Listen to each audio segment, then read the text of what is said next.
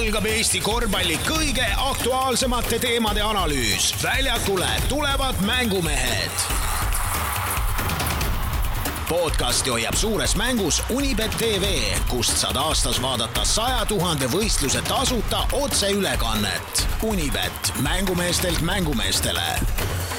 Tervitame reipaid kuulajaid. Kätte on jõudnud jällegi uus korvpallinädal, kui toome teieni mängumeeste korvpalli taskuhäälingu 139. saate. Minu kõrvat leiab ikka jälle korvpallihuvilised Kristo Saage ja Priit Vene. Tervist. Tervist. Kuidas siis Kristo eelmise nädala nende tekstiülesannetega jäi?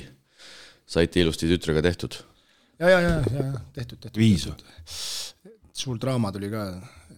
Tütar isasse ei ole, see on selgelt ilmselge, aga nädal lõpus tuli suur draama, et see esimese 3 eesti keele tunnis. Et kuidas ma nii rumal saan olla?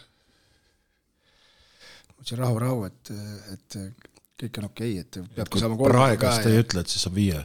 Ja siis tema oli ikka nutt lahti ja siis ma ütlesin poisile, et ja kui kool lähed 3 ei hakka saama, poiss vaatas otsa rahulikult, aga mulle 3 meeldib. Et oli nagu see on sinusse siis müsteerium lahendatud. See on sinusse? Ei tea, jah. Ei las tubli nii kaua, kui pingutab. Aga tundub, et seda kodus õppimist hakkab siin lähinädalatel veel tulema. Kuule ei tea, jah, vaatame, mis siin saama hakkab siis 22. Järgmist esmaspäevast hakkabki streiki. Jah, siis see koroonaaeg oli ikka päris hull tegelikult, kui pidi õppima selle Zoomi kaudu ja sealt. Kas sa järgmine esmaspäev ikka saab tulla siia üldse? Ja mina saan ikka tulla 11 aastane juba suur laps. Ma ei tea, lasteaed ikka töötavad. Need on ka ju tegelikult õpetajad on nimel. Lasteajad teevad ka minu 3 päeva. No, siis on ma ei tea, kas oli 24-26, jah. 3 päeva teevad lasteajad ka. Super luks. Aga see esmaspäeva ei lähe, nii et siis jah, see on 3. reedeni. Ta saab hakkama kuidagi. Aga esiliiga voor siis üle pika aja, nagu siin eelmise nädalal sai räägitud, pikad mängupausid. Üks tuleb kilbiga, teine tuleb kilbil siis siia saatesse, et alustame siis Kristo sinust. Muidugi ma vaatasin neid pilte, mida sa sel korral vist teinud ei olnud, kuna sa ikkagi ise nendel piltidel olid, siis ma üritan ikkagi silma peal hoida ka Kadrina Karude sotsiaalmeedial ja 115.81. Mõtlesin ise küll, et võib-olla see pikk mängupaus on teile mingi jälje jätnud just võib-olla selles mõttes, et te võib-olla ei suuda nii palju visata, aga tundub, et klubi teeb igas mõttes nii head tööd, et see on täiesti pidurdamatu üritus ja keskmine võit sel hooajal siis 26-punktiline. Kas Saku esiliiga võib ära lõpetada tänase päeva seisuga? Ei või, ega siin nii roosiline ka see asi ei ole. Aga kust asi ei ole, kui keskmine võit on 26-punktiline, ta pole ühtegi mängu kaotanud?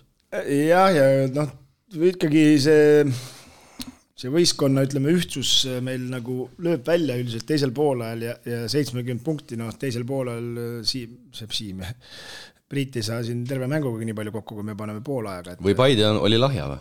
Paide oli okei, neil oli ka mõned mehed puudu, aga Paide ei kasutanud oma õlekõrt, et meil siin oli väike äpardus ka siin asjade kokkusattumisel, et tegime suures saalis selle ja samal ajal oli enne palju pandud. Me viimasel hetkel ütlesime ka tegelikult sel aastal, et kas on võimalik teha, et ikka on, aga seal oli tüdrukute U18 karikavõistluste mäng oli ees ja see hakkas 17-15, kui ma läksin seda saali üles panema ja nad mängisid 2 tundi, nii et Paide oleks võrkpall ütle ka. Ja võrkpall on võrrata ja tüdrukud said ägeda kogemuse, siis mingi 500 pealtvaat, 500-600 pealtvaata ees said võrku mängida ja möll oli päris äge ja pärast tuttavad ütlesid, et võrk oli ägedam kui Koss, et Koss läks liiga ühte korvi, aga ei, mängu esimene poole vist oli enam-vähem või ei olnud? Ja oli, Paide algus ju läks ette seal 2-0 ei,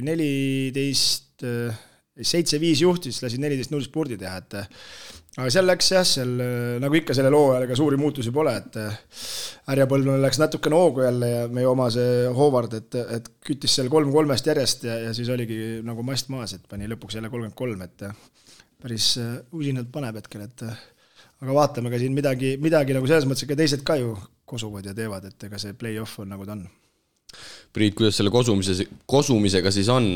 Ikkagi EPA põhiturniiril jäi alistamatuks 71-88, kui pärast üsna võrdse tavapoolaega pidi ikkagi paremust tunnistama.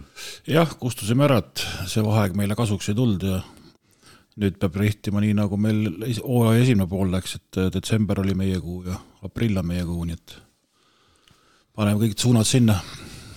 Mingid väikesed muutused ikkagi, ma vaatan protokolli järgi ikkagi on, et Kriisa on terveks saanud, et mängis suuri minuteid siin 21-55. Ega head mehed, Kristo, sa teadki, kui kevad hakkab tulema, praegu muidugi kevad on veel kaugel, küpsevad vaikselt ja siis pürgivad esile. Einakroon kukkus ära või tal oli lihtsalt paha päev? Sai kiirelt vead täis. Haigus 5 viga, ei saanud selle... No ega vaata veel, kui siin rapisin, et naiste treener võib-olla ei ole nagu meeste jaoks kõige targem, aga kohe tegi mängumeeste kolleegil siin selja prügiseks, et mina võin siin edasi paugutada mõne kevad, et maaülikooldi ei näe, sest et meil on kõik mängud mängitud juba. Ja vahel on hea siin, vaata, võib-olla mõnda tegelast nagu vihaseks ajad, eks. Siit saab ainult sellist sportlikku vihasid saatest. Aga uuel nädalal uued mängud.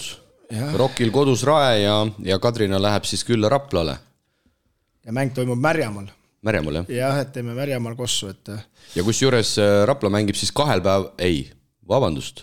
Mis kell teil see mäng seal Märjamaal on? 7. Ja siis on ikka 2 päeval, sest et Rapla mängib Keilaga Eesti-Läti liiga tasemel ka Märjamaal laupäeval. Okay. Nii et järelikult seal suurel väljakul, ma eeldan, siis mängitakse 2 mängu. Ja kolmapäeval on telemäng Pärnu Rapla, ja nii et neil on siis 2 mängu nädal see ülemisel võistkonnal. Aga selles mõttes küll tundub, et siis tuuakse 2 mängu järjest nagu sinna Märjamaale. Me oleme nagu see soojendusbänd. Te olete soojendusbänd, jah? Nii et peate siis soojaks kütma. Aga Rockil on kodus Raena, siin ei ole ju Priit enam eksimisruumi väga. No see on jah vähe teine mäng. No tegelikult kui vaadata seda turniiritabelit, siis tegelikult te olete üsna kindlalt 7. ja Paide on lausa 3 võidu kaugusel koos Raplaga, et tegelikult sealt tuleb ikkagi päris korralik joon sisse. No nii on. Aga samas 7. jääda, ütleme seal Tartu tubli kokkumine, kuigi te vist neid võitsite või? Esimeses voorus võitsite, aga seal, kui nad ikkagi võtavad nüüd need tassad ja ka kõik sinna punti, siis ilmselgelt nendega saab olema päris keeruline. No oleme ausad, aga siin ikkagi kõigil on ju veel siin, Tartul on ka siin võimalik veel Rockil ülespoole tõusta, kui vamm vormi läheb, aga ega sealt esimesest 7. on ju eksimisruumi veel küll. Kuigi vaevalt, et me nüüd 2 kaotust siit ootamatult saame, aga mille sa tea? Jah, ega esiliiga hooaeg on tegelikult veel pikk, olgugi et selgroog on murtud, siis mängi on siin veel oma jagu see põhiturniir. Ainult 8. No ja, aga millal see põhiturniir lõpeb meil? 14. märts juba. 2 kuud. 15. märts. Ja 15. märts, meil lõpeb 14. 15. märts ja siis tulevad play-offid, mis mängitakse siis kuni medalimängudeni 2 võiduni, eks? Ja 2 võiduni, jah. Ja seejärel siis finaal ja pronks on ühest mängust neutraalsel väljakul. Saime sinu suu läbi teada. Ma ei tea, kas see nüüd neutraalsel on, aga mängitakse seal, kus korvpalliliit ütleb. Siis ta piltlikult on neutraalne ikkagi. No jah, selles mõttes jah, aga võib-olla nagu eelmine aasta teid Rakvere, selles mõttes, et ma ei tea, kui neutraalne see oli. Kui me mängisime eelmine aasta 1 mängu, selle aasta mängime rohkem seal. Ja tehakse koos teise liigaga see lõpp. Ja nii see on välja tulnud, täpselt ei ole veel midagi avaldatud, aga eks see peaks ka millegi võiks välja tulla. Aga eks siis elame näeme. Aga infot eelkõige siis mälumängu huvilistele. See on nüüd teile, aga muidugi soovi korral ka kõikidele teistele. Nimelt see tuleb taas, ehk siis järjekorras nüüd juba 4. mängumeeste mälumäng. Ikka Unibeti spordibaaris korraldame seekordse ajude ragistamise siis enne Eesti rahvuskoondise uue EM-valiksarja esimest mängu, välismängu Makedooniaga, päev enne vabariigi sünnipäeva 23. veebruaril. Mälumängu algus planeeritud hetkel kella 6 ja kohe pärast parimate väljaselgitamist siis algusega 20.00 Põhja-Makedoonia versus Eesti. Maksimaalne võistkondade arv 25, mis tuli möödunud korral ka täis ja ühtlasi siis võib öelda, et veendusime, et meeldiva mälumängu mängimise huvides rohkem kahjuks spordibaari ära ei mahugi, nii et kes ees see mees või siis naine, kui oodatud on otse loomulikult ka kõik õrnema soo esindajad. Mis veel, mängu vormistab taas kõigile teada ja tuntud mälumängude ekspert Jaan Allik ning õhtut ja ühtlasi mälumängu juhib kurikuulus Madis Koit isiklikult. Kas me tuleme Priiduga mingi oma võistkonnaga, et see eelmine kord võitsid, et meiega sa pole võitud, et me peame mingi omaga tulema või sa ikka võtad meiega? Ei, võtan ikka kampa, võtan ikka. Kus ma su jätan, Kristo siis? Muidu on ju täitsa kole lugu. Jätad tormi kätte. Aga auhinnalaua üritame sel korral võib-olla et veel tummisemaks saada, kui see seni on olnud, ehk kaasame siin klubisid ja nende huvi korral võib-olla ka sealt lisaks spordibaari krediidile midagi saab lauale panna ja olenevalt muidugi lõppvõistkondade arvus, siis ehk sel korral lauda asutame rohkem kui 3 parimat, aga eks elu näitab, kui kõvad auhinnad me lauale saame, võib-olla mingid karude pusad või midagi või rokimütsid või? aga vaatame. Pärast on ju Eesti koondise mäng, nii et eks sa pead korvpalliliiduga eeskätt küsima, kas mingi Eesti koondise nänni saab. Ja Eesti-Leedu näiteks kodumängu piletideks. No näiteks. No. Jääb sinu peale siis. Okei, selge. Saada ei, saame hakkama. Oleme enne saanud ja saame ka edaspidi ja registreerida saate ilmselt siis juba sel nädalal, kui ühel hetkel infoga avalikult sotsiaalmeedias välja paneme. Aga ma usun, et see koondise välismäng võiks tegelikult päris kõnetav olla. Et võib-olla mõnel tead kodus üks telekas on ju, naine tahab võib-olla vaadata mingit kättemaksukontorit, siis parast tuled Unibetti, teed mälumängu, vaatad seal... Kas mäng on kell 7 või? Kell 8, just hetked tagasi ütleda. Okay, vähemalt minu hinnangul on 8, ma ei tea, ma üritasin suhteliselt seal vaata võib-olla on kirjas ka 8. No, siis on normaalne. Siis on õige, et saame 2 tunniga mälumängu ära teha ja siis kes tahab, saab looma ka välja lasta seal natukene ju, kui raieste pealt paneb või? Kas tuleb? No vast ikka tuleb. Ei tea midagi, sest et oligi see Prometeiga mäng, ma Jukkaga rääkisin ja vana hea klišee, et nagu sa proovisid, et Baskonia on jäänud tabamata siiamaani ja et kirjadele vastata. No jah, eks seal ilmselt saab olenema mängijatest endast ka päris palju, ma kujutan ette. Et mingi piirini muidugi, aga kui nad ise suruvad, siis ega... Kurat, ei tea, kas selle patsiga tahab riidu minna, kui pats ütleb, et ei lähe, sa ütled, lähen ikka. Et... On seal enam vahet või? Ma ei tea, Kotsaril on jälle natuke nagu päike välja tulnud. No, jah, Kotsariga on teine lugu jah, selles suhtes. Raiest temal... Aga Raiest tema 6 sekundiga, ma ei tea, kas seal väga... Sensatsiooni teeb. Väga enam vahet on selles mõttes. Ja, okay. Aga... Mis seal ikka? Alustame siis tänase korvpallisaatega. Eesti-Läti korvpalliliiga ülevaate toob teieni katuste ja metalltoodete ekspert Ehitusladu OÜ. Kvaliteetse ja pühendunud teenuse leiad kodulehelt ehitusladu.ee. Möödunud nädalal said kohalikus liigas mängitud järjekordsed korvpallikohtumised ja tabeliseisust lähtuvalt oli intrigeerivaid mänge omajagu. Milline siis oli mehed teie silme läbi see nii-öelda nädalamäng? Kus te pihta tahate hakata? Vaatasite üldse korvpalli ka või? See oli Keila. See oli küll Pahv liiga. Sa hakkad kohe valusalt panema või? Ei, ma vaatasin küll, seda Kraama mõlemat mängu ühe silmaga, eile vaatasin Tartu mängu ja Keila suurepärast esinemist Šiauliais vaatasin ka. No. Aga tuleme siis hoopis niimoodi, et tuleme küsimusega. Ja meie hea kuulaja Janno on saatnud meile järjekordse küsimuse. Janno, kes ka siin on ikkagi küsimustega omajagu panustanud. Tervitused mängumeestele, teate juba isegi, et teete Eesti parimat korvpallipodcasti, loodetavasti küttematerjali jätkub aastateks, hoidke jalga gaasil ja edu. Esimene küsimus, millistel esi- ja teise liiga klubidel võiks olla potentsiaali lähima 5 aasta perspektiivis jõuda kõrgliigasse? Karud, Reinar, Paide, Haapsalu, on teil midagi lisada? No esiliiga, ultrad esiliiga eksperdid. No ütle midagi Karudest.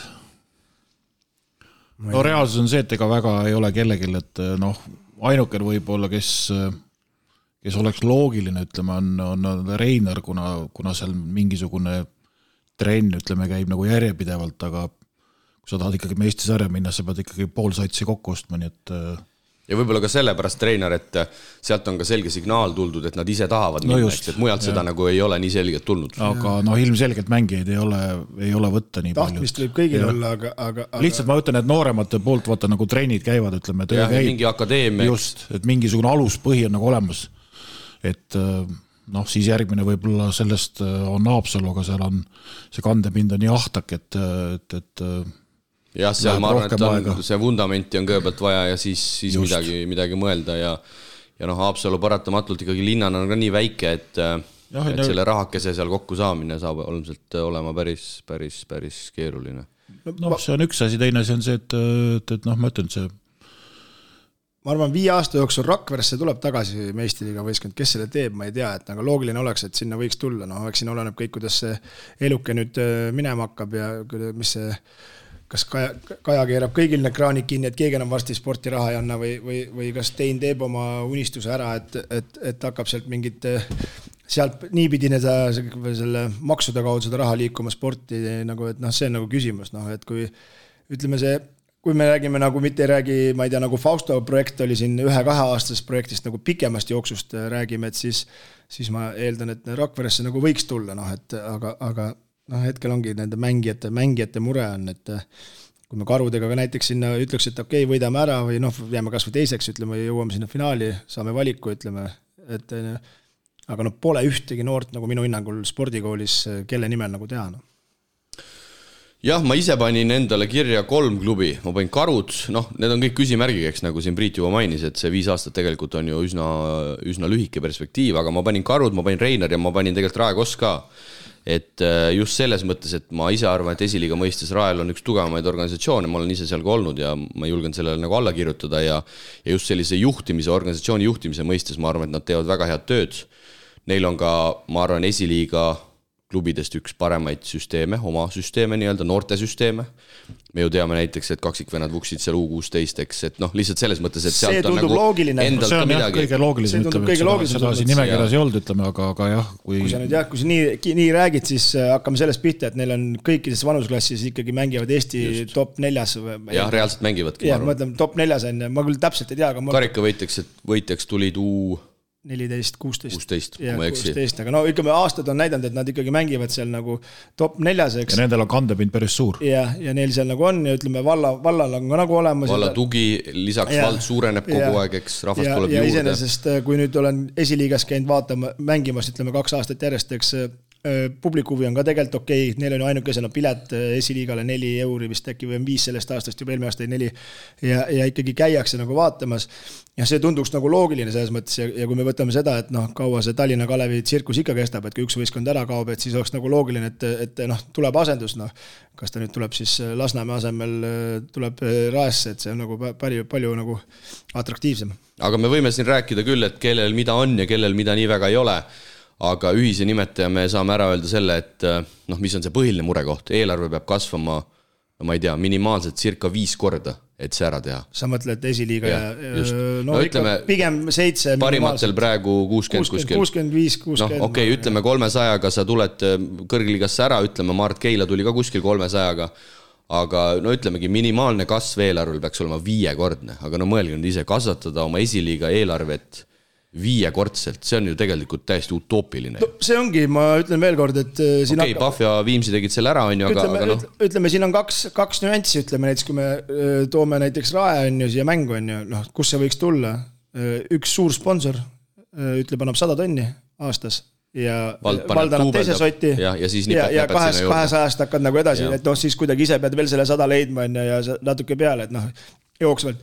Aga see ongi täpselt nii, et ma arvan, et Rae võtaks selle otsuse vasta või ükskõik mis teine klubi võtaks selle otsuse vasta, kui sul oleks valla või linna tugi 3 aastaks ja peasponsori, keda saad usaldada 3 aastaks olemas, et sul on 2 sotti garanteeritud, siis sa läheksid, tulemus, seda siis saad jooksvalt vaadata, aga sul mitte 1 aasta projektiga. Aga jällegi, mis räägib selles mõttes nagu Rae kasuks, eks, nagu me teame, rikas vald on palju ettevõtteid, et võib-olla kunagi, kui need nooremad kutid hakkavad kandma, võib-olla mõni ettevõtja mõtleb, kes seal saalis ka käib, et paneks õla alla ja annaks poistele nii-öelda võimaluse. Minu hinnangul see on ainukene nagu idee, vähemalt ma enda mängimiskogemusest nagu ütlen, et sul peab olema nagu see oma kandi kutt, kellele käiakse nagu kaasa elamas, et muidu pole seda mõtet ja muidu tulevad sponsorid taha, muidu ei tekki seda värki, 2010 Veidekas mängis, mina kohalik kutt mängisin enne.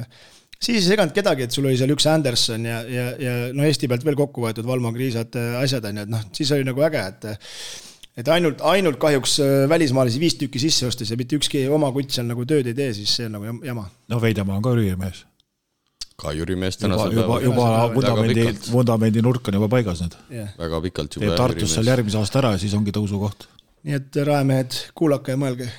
Jaa, aga ma tean, et seal Raes ei rapsita kindlasti, et seal tehakse väga kaalutletud otsuseid, et klubi ju Henri Ausmaga on ka suheldud sel teemal ja selles mõttes nad üldse konkreetselt praegu ei mõtlegi selle peale, et ilmselgelt see on nagu pikem plaan kunagi seal olla, aga eks kõik saavad ka aru praegu, et kui raske on majanduslikult ja nii edasi, aga selles mõttes ma jällegi Kristoga olen nõus, et ma arvan ka, et 5 aasta perspektiivis võib-olla see on selline soovunelm ka, aga ma usun, et Lääne-Virumaale tuleb ikkagi see kõrgliiga sats tagasi, et kas need on Karud, kas need on Reinar, kas see on midagi kolmandat, seda ma ei oska täna pakkuda. Aga ma usun, et tuleb ka.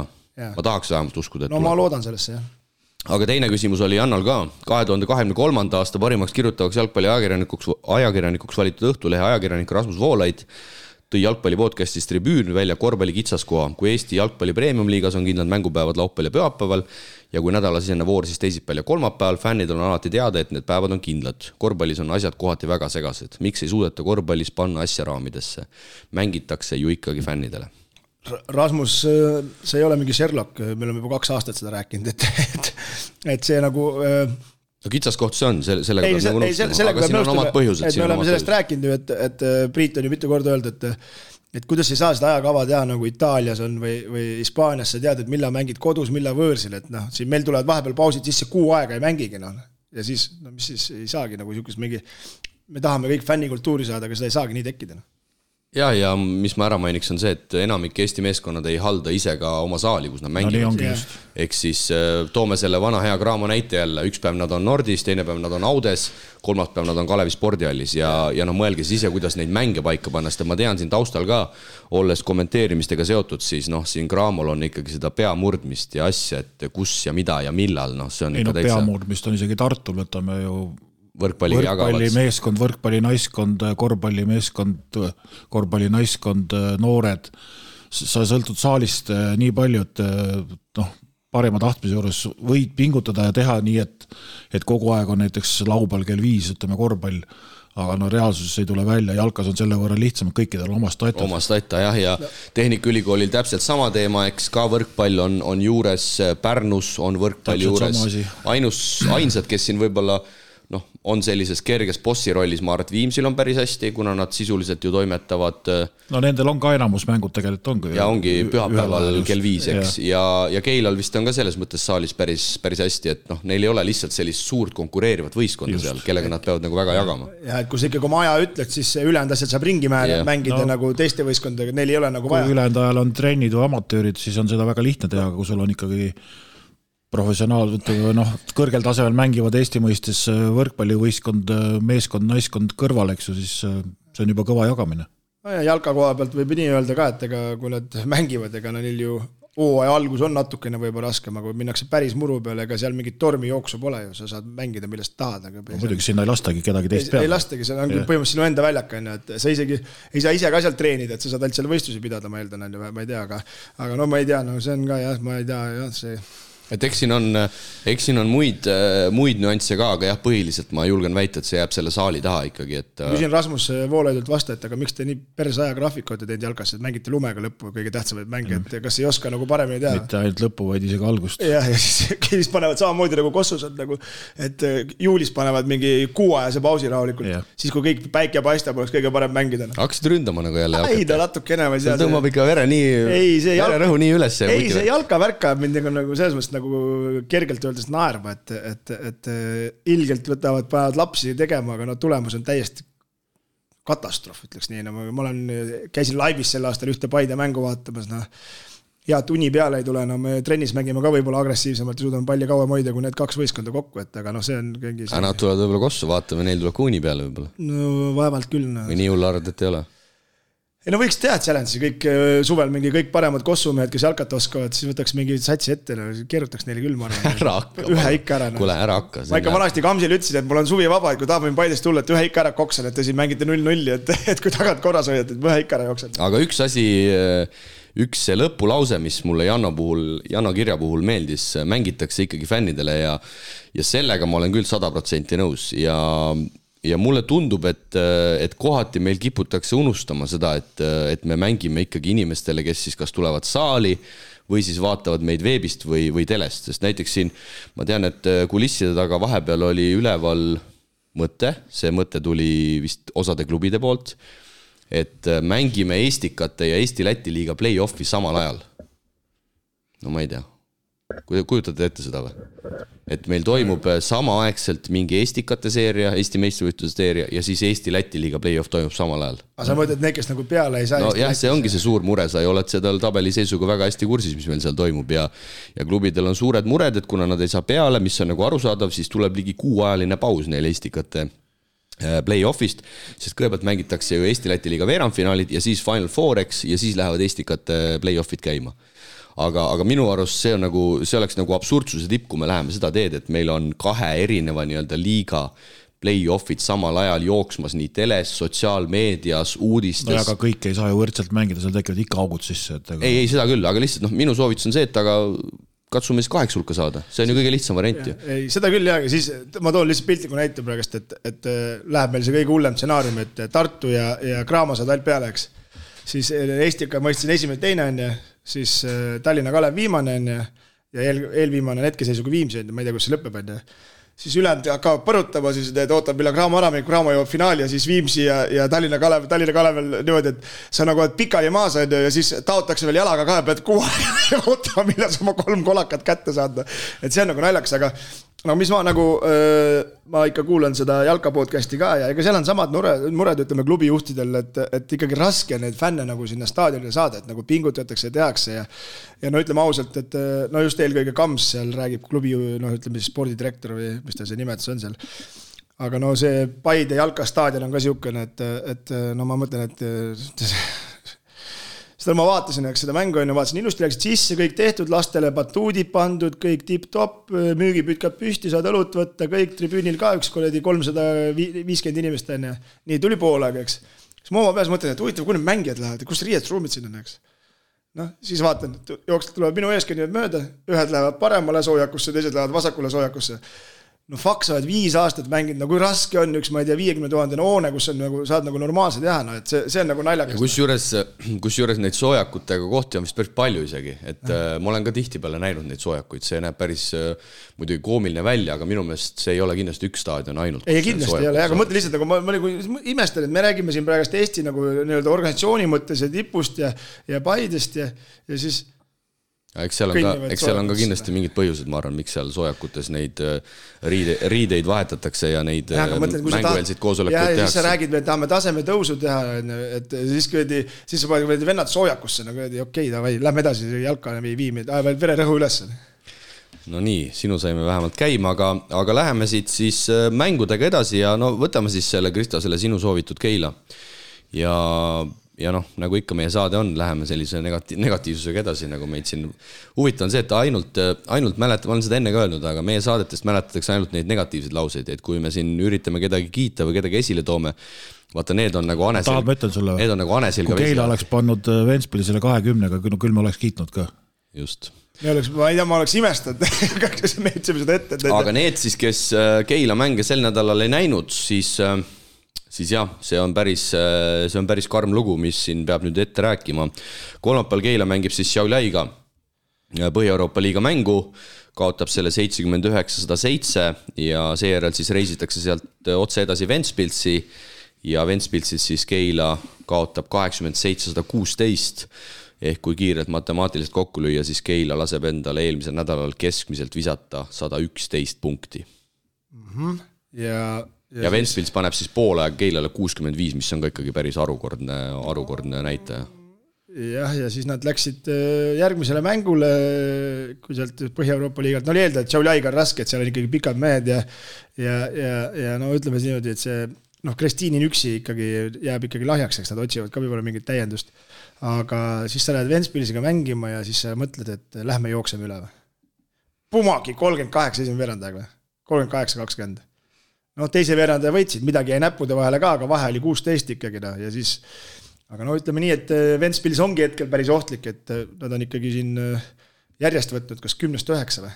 Jaa, Ventspils on tõesti hästi mänginud ja eks Šiauliai ka nüüd pärast seda Maasursi vahetust on omad jutud ka seal Leedu liigas paremini käima saanud, olgugi, et nad on seal Leedus tabeli tagumises otsas, aga no me ei saa kuidagi mööda vaadata sellest Keila kaitsemängust, et me oleme seda siin rääkinud söögi alla, söögi peale, aga saadeti Maistorovitš minema, selgelt võistkonna üks kehvemaid kaitsemängijaid, aga ma ei tea, mul ikkagi tundub, et see pilt läheb siin mängu ainult. See, millest me tegelikult rääkisime, et Šiauliai on, nagu sa ütlesid, suured kehad.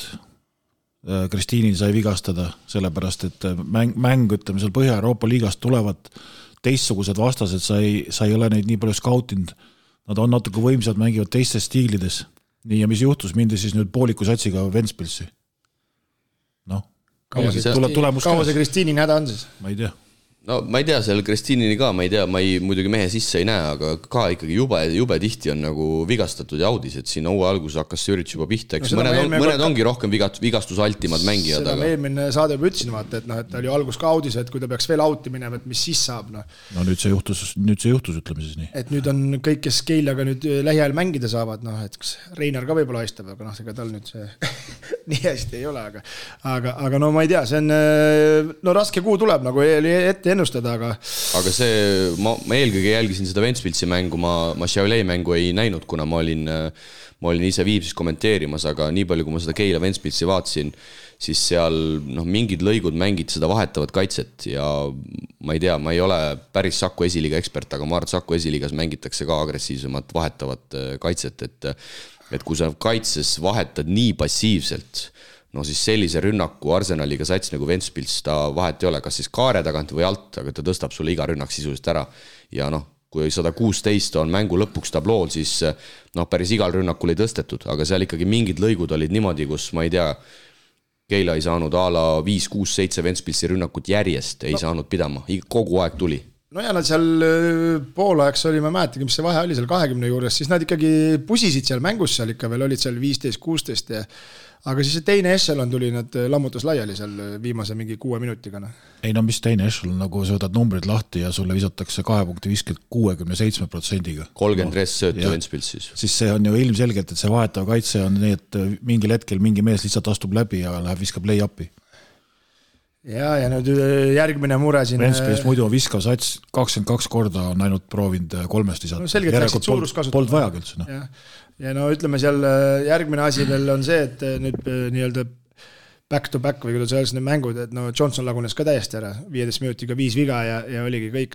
No jah, vaata, ta ja survel ei suuda mängida. Natuke paha tuju koht ka, ma arvan, vaata, et ja no oleme ausad, see Ellamiin on päris hea see. Ei, Ventspils on selles suhtes väga hea ja ma arvan, et Kraamon nüüd kolmapäeval Ventspilsiga võõrsil saab olema kõva peavalu.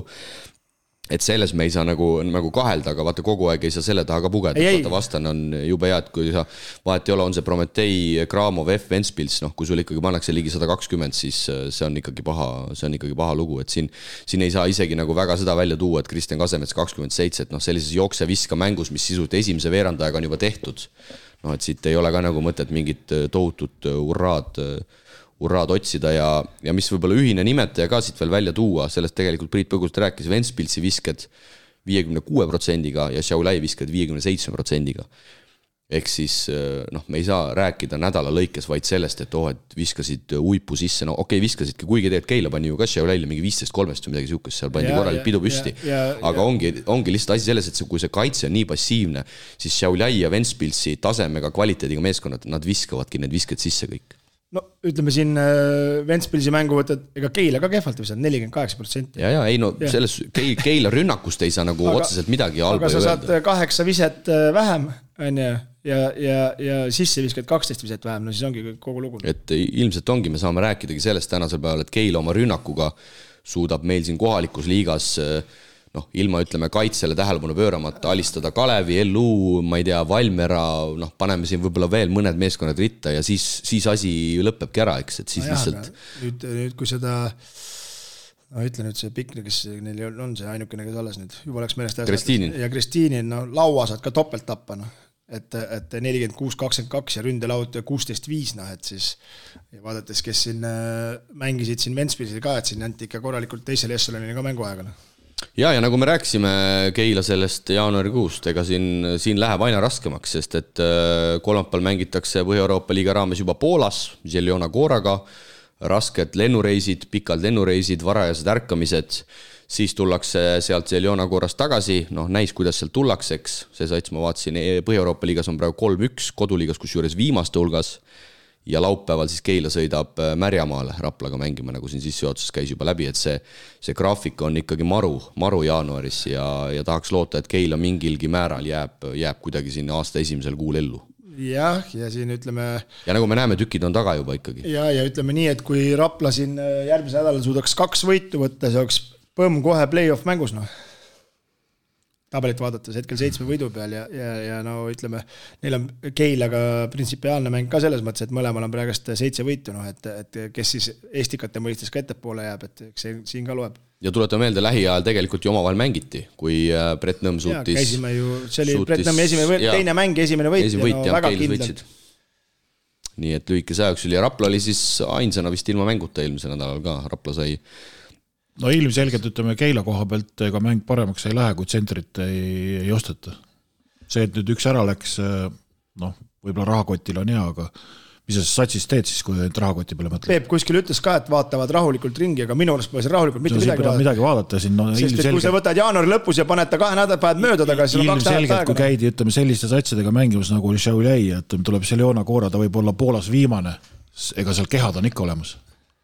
Ja üks asi on see keskmäng minu meelest, mis sa ütlesid, aga teine asi on see, et ma ei tea, aga mulle tundub reaalselt, ma olen seda varem ka öelnud, mulle tundub, seda kaitset ei saagi paremaks reaalselt, sest et selles satsis ei olegi mängijaid, kes üritaksid, jah. Kes, ma ei tea, kas siis üritaks või suudaks, mõtlen, see on vana plaat, ma olen seda enne ka öelnud, et ma ütlesin seda, ma arvan 6 aega tagasi juba, et ma ei näe, et see kaitse paraneks, sest et seal satsis ei olegi mängijaid, kes suudaksid kaitses nagu reaalselt mängida. No ja, aga neid ei sunnita ka ja kui siuke passiivne vahetus on, mida nad nagu mängivad, siis sealt tõusu ei tule sellise süsteemiga. Ja kahjuks see ei ole Eesti esiliiga, kus sa võid nagu visata kõik üle nagu karud viskavad, ega meil ka nüüd see kaitse... Ei, no mõned viskavad, nagu Siim ütles, et on mõned satsid, kellega nad võivad ei näe, aga neid on võrdselt neid on väga vähe.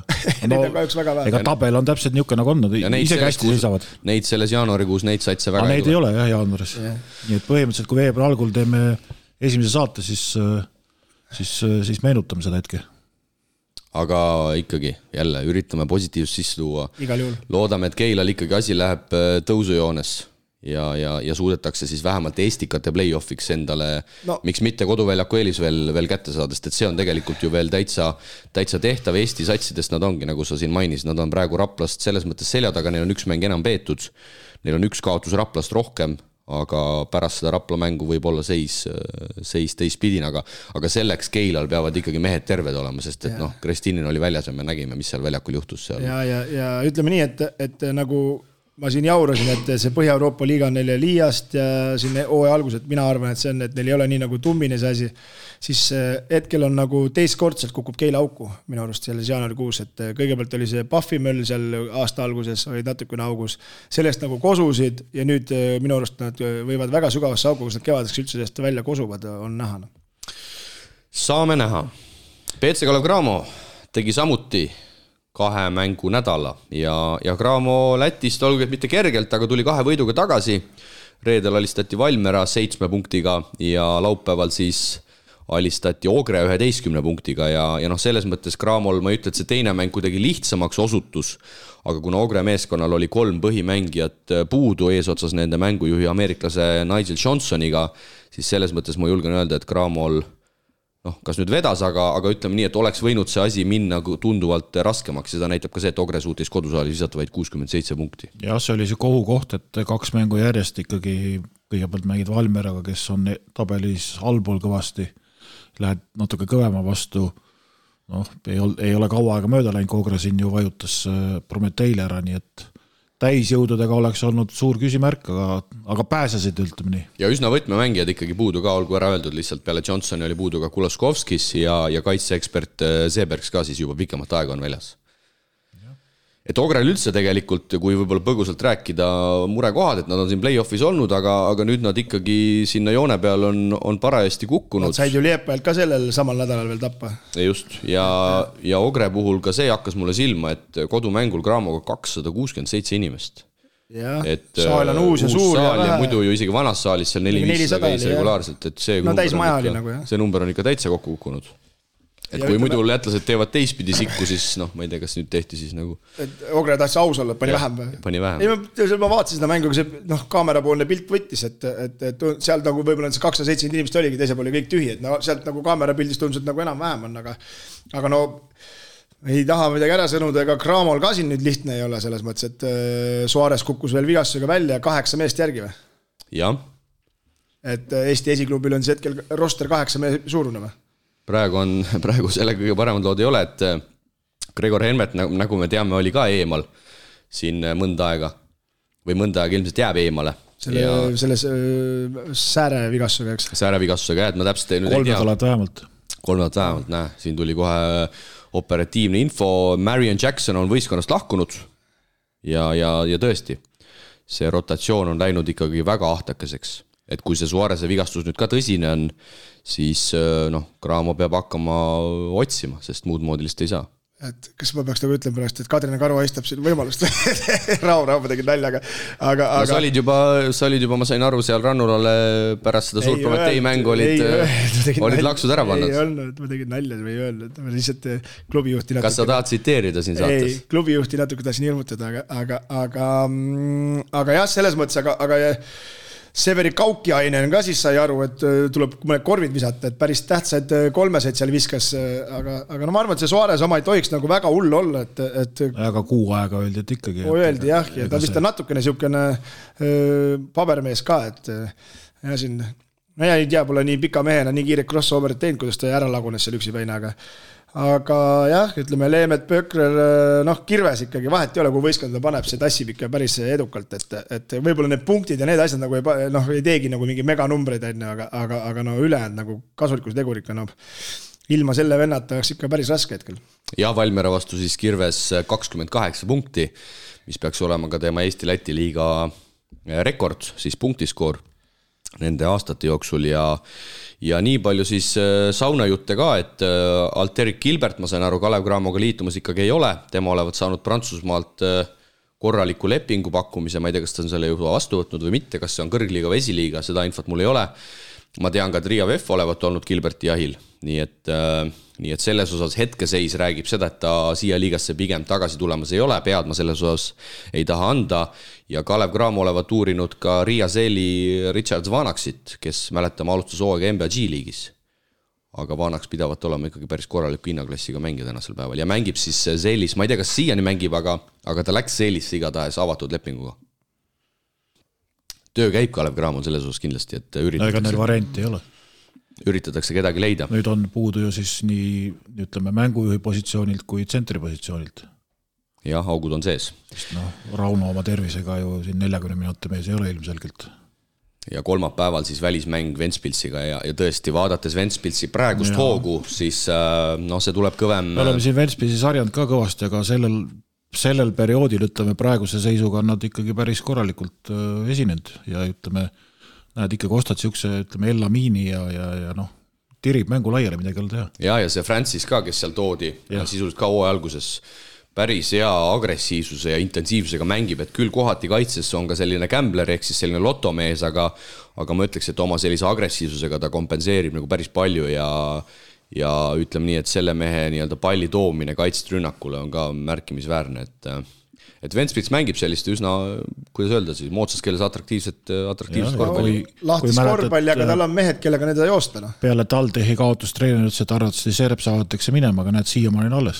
Hakkas peale seda ka liigutama ennast ja ei ole kuhugi läinud. Ja Jaunsems on ka muidugi ikkagi super olnud, et siin ma tean, et VF juba suvel oli Jaunsemsit noolimas ja ilmselt ka välismaalt on sellele mehele päris mitmed klubid silma peale pannud, aga meil on Cramo osas tulnud ka paar küsimust, nii et siin laseme läbi ja Heiki samuti, kes meile ikkagi tihtipeale kirjutab, küsib, et saade juba eetris ja uuel nädal uued teemad, aga kuulates Cramo valikute teemad mängijate osas, mis meil siis eelmise nädalal oli teemaks, siis kas nõrgemate välismängijate põhjus ei ole heades kohalikes meestes, raha tänu sellele vähem, meie meestes parema tasemega meeste palkamiseks vaja juba väga palju rohkem raha. Ma julgeks väita ikkagi, et see Eesti meeste palgafond, ma arvan, võrreldes eelmise hooaega on suhteliselt sama. Ma ei julge küll nüüd öelda, et siin mingi väga ütleme, inflatsiooni kõigega see rahasumma kogu aeg mingil määral kasvab, aga ma arvan, et see protsentuaalne kasv ei ole nüüd nii suur küll olnud, et nii-öelda vihjata sellele, et sellepärast on meil kehvemad välismängijad, et Eesti mehed saavad rohkem palka. Pigem on asi selles, mille me oleme ka rääkinud, et hinnad üldse korvpalliturul ja Euroopa korvpalliturul on tõusnud, kuna NBA G-liig näiteks suudab mängijatele palju rohkem maksta kui varem. Jah, et ütleme võib-olla nende keskmist, ütleme siis siuksed, kes NBA G-liigi ei saa, siis nende vendad hinnad on tänu sellele tõusnud, sest et G-liigis, kes mängivad head vennad, need muidu mängisid selle raha siin Euroopas, et see võib küll olla nagu tõene, aga Eesti mängijate raha kasvuma tõusu ei taha ma kuidagi uskuda, et see on ma ei tea, 10% on ka võib-olla suhteliselt suur tõus mõne klubi jaoks, aga see ei ole nagu nii margiline, et ma ei usu, et seal nagu vähe, keegi siin et noh, piltlikult näitas, et kui ma ei tea, mängisin eelmine aasta sain tonn 500 ja nüüd järsku hakkan saama 2,5, et siis sihukest asja ei juhtu üldiselt. Just, et me saaks sellest võib-olla siis rääkida, kui Graamo oleks siin teinud mingi väga suure ostu, noh, ma ei tea, oleks toonud Raieste, Trelli, Vene, Treieri, noh, mängija, kelle palgafond ikkagi Graamo mõistes on nagu suureks, aga tegelikult ühtegi sellist mängijat ju suvel jah, et me saame rääkida sellest, kui me toome kuskilt mängijat tagasi, ütleme välismalt Eestisse, noh, okei, mõned näited meil siin on. No Mikk toodi.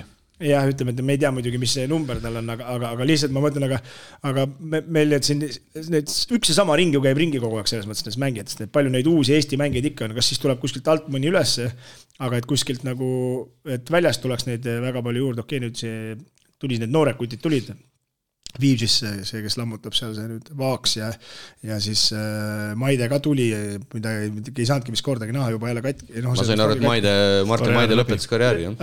Et selles mõttes nagu, et Viimsi selles mõttes, et on toonud nagu 18 aastat nagu noort generatsiooni tagasi, et aga muidu väga ei ole küll, jah.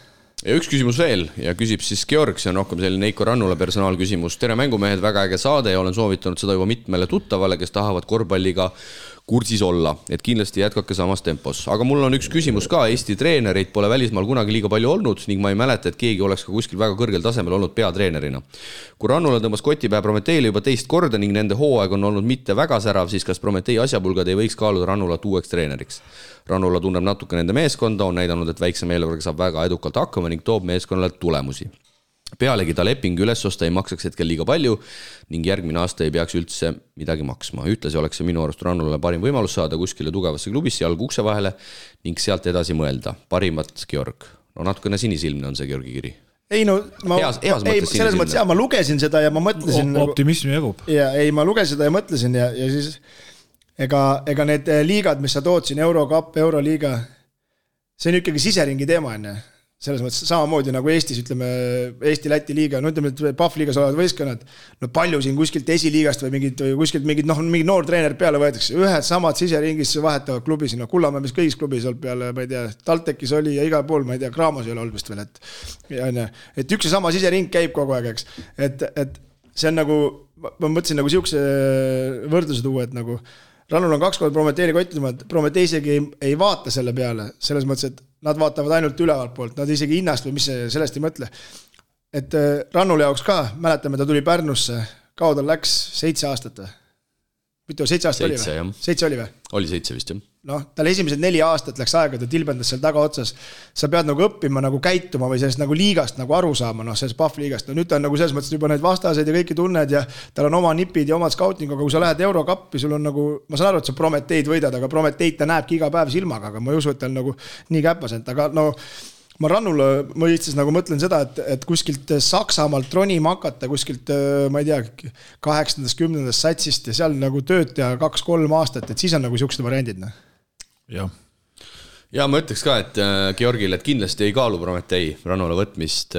Okei, ma võin eksida, aga see protsent on veel elame üle väga väike, aga ja põhjused ka, et kuna Eesti ikkagi korvpalli maailmas ei ole mitte keegi, siis üks Euroopa suur klubi, kes Prometei tänasel päeval on, ei hakka kindlasti sellist riski juba võtma ja ütleme, kuidas öelda, oma fännide ees pead pakule panema ühe tundmatu treeneriga lihtsalt seetõttu, et on Prometeid 2 korral võitnud. See ei maksa tegelikult mitte midagi, et see maksab meie jaoks väga palju, aga me võime öelda, et Prometeil ei ole suurt silm ka pilkunud sellest, et nad 2 aastat on Graamalt 1 mängu põhiturniiril kaotanud, sest et nende jaoks oleneb ainult lõppresultaat, kas nad võidavad Eesti-Läti liiga ära, kuhu nad jõuavad Eurocupis ja nii edasi ja nii edasi. Ehk siis see on selline natukene, see on selline tore mõttelaad, mõtteviis, mille Georg meile siin manas, aga see lihtsalt ei ole reaalne, sest et me oleme korvpallimaailmas nii väiksed, osad isegi ei tea, mis asi, ma arvan, see Eesti on, kui me reaalselt hakkame rääkima ja mõtlen veel kord, võtta selline risk, et mingi Eesti treener kuskilt, kes pole välismaal seni olnudki peatreeneriks, see lihtsalt on,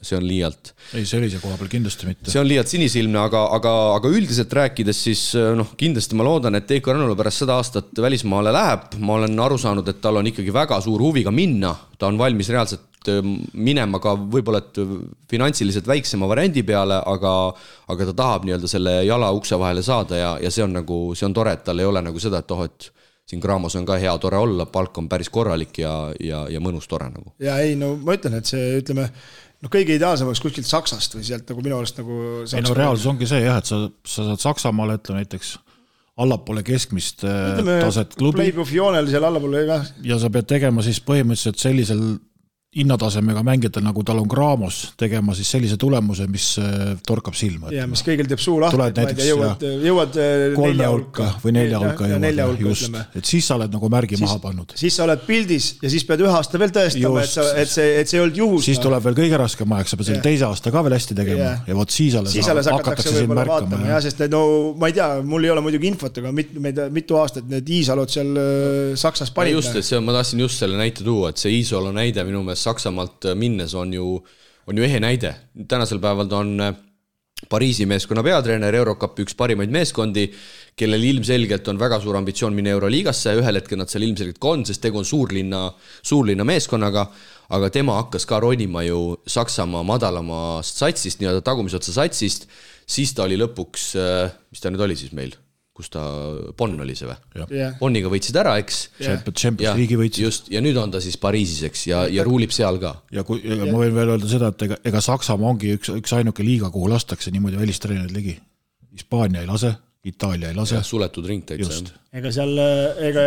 Poolas on raske, sellepärast, et seal... Prantsusmaal on võib-olla keerulisem, eks? Sest, no Prantsusmaal on oma ette, ma ütleme. Poolas on see, et oma treenereid hoitakse, oma riik, ütleme, oma värk. Või pigem hakatakse Serbia poolt... Saksamaa on piltlikult öeldes ainus koht, kuhu sa, ütleme, siis võidki nagu saada.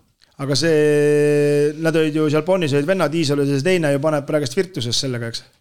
Tuovi on panki abitreener. Jah, panki, jah. Et no päris nagu ja ega kas või saada näiteks, ma arvan, ambitsioon võiks olla saada kuskile, keegi võtaks abitreeneriks, mingi hea võistkond, et sealt nagu edasi toimetada, sest tänapäeval me näeme, et kui eks klubijuhid ka enam ei ole tänapäeval nagu selles mõttes või need office'id lollid, et niisuguses suurtes korvpalli asjades on ikka palju neid asjapulkasi ja kui ikkagi nähakse, et abitreener teeb head tööd ja peatreener ei tee, siis see lastakse lahti ja tuleb järgmine. Aga reaalsus on see, mida jällegi võib-olla kõik kuulajad ka ei tea, et nüüd kui Rannula läheb, ilmselt välismaal oletame kuskil läheb, ma ei tea näiteks kas Saksamaa esiliigas, sest et ei saa üldse välistada, et ta peab hakkama kuskilt Saksamaa esiliigast ronima, siis suure tõenäosusega see ei pea nii olema, aga tõenäoliselt Eiko Rannula peab finantstingimustes Graamoga võrdluses kõvasti järgi andma, kui ta läheb välismaale. Mitte see ei ole niimoodi, et ta läheb välismaale ja ta saab, ütleme, poole rohkem palka kui Graamos, et need asjad ei käi niimoodi. Nii on ka väga paljude eestlaste puhul, et kes välismaalt saad pakkumise, need summad on väiksemad, kui need on Eestis mängides. Et see on ka nagu reaalsus. Jah, et aga ütleme, vaevalt, et ta nüüd nii mega palju väiksem on, sest mõttes, et ega kui sa ikkagi lähed siukse kõrge elastustasemega, kui me ikka räägime jätkuvalt Saksamaast, aga mida ma kõige rohkem loodan, et ta saab sinna ja Rannul on näidanud, et talle meeldivad Eesti mängijad. Äkki teeb see ukse lahti ka, et mida paremini läheb Rannule, seda paremini hakkab Eesti mängijata. See on ju soomlaste soomlaste ajal on ju see näide olemas. Et seda ma nagu tahaks ka, et oleks mingi vend, kes oleks ka nagu, piltlikult öeldes nagu Balkanil, et üks serb lasti lahti, see tõmbas kohe kõik platsi puhtast ja oma kutid sinna ja klubi, mis sa ikka teed, kui sa ise tegid siukse valiku, siis pead nõustuma. Aga siit Eiko Rannula ja Kalev Cramo pealt on hea sujuv üle minna Märt Rosenthali ja Tartu tegemiste peale, sest et minu andmetel, mitte ainult minu andmetel, see on tegelikult veebis ka ametlik info, et Märt Rosenthal on tänasel päeval samas agentuuris, kus on Eiko Rannula, kus tehti see treenerite nii-öelda siis sektor või nimetame seda kuidas iganes tahes ja Rosenthal siis seal Borsingise agentuuris, kus on ka Kristas Borsingis isiklikult, see on lätlaste teema, Borsingise vend ja Martin Spersins seda ajavad ja me oleme rääkinud ka siin ju selle hooaja saadete juures, et Märdi mängustiil viitab sellele, et ta tahab välismaale pääseda ja sel nädalal tegi ta selles osas järjekordsed avaldused. Eile Leepäev vastu 30 silma, 12 lauda, 7 söötu ja teisipäevases Põhja-Euroopa liiga, küll sellises suhteliselt naljamängus, ma ei tea, Taani eelmise hooaja 5. satsi vastu oli ta ka 15 punktiga omade parim ja tuli siis ametlik teade ka siin nädala lõpus, et Devin Harris siis 5. hooaeg peaks olema tal nüüd Eesti pinnal ja võttis siis Tartu pakkumise vastu. Kuidas muudab Tartu mängu eksperdid? Ja kas muudab? Minu hinnangul muudab ja kui siin rääkida Rosenthalist veel, siis eile ikkagi fenomenaalselt selles mõttes tassis, et mäng oli jälle selles mõttes nagu no vaatad seda Liepajat, siis ega see ei ole ka üldse paha sats. Seal on ikka korralikult nii kogemus kui nooruse hullust, et mäng algas, ma vaatasin, mida asja see toimub. Kilps taob ka kolmesed, nii enesekindlalt nagu ärjapõlvene seal Baskoonias paneb, Howard, eks. Aga see oli ka ainukene, mis sisse läks, et rohkem ei läinud, aga Rosenthal pani 8-6, et Liepa saalis mul endale meeldis ka alati, et kuidagi tundusid rõngad suuremad, et aga 30 punni.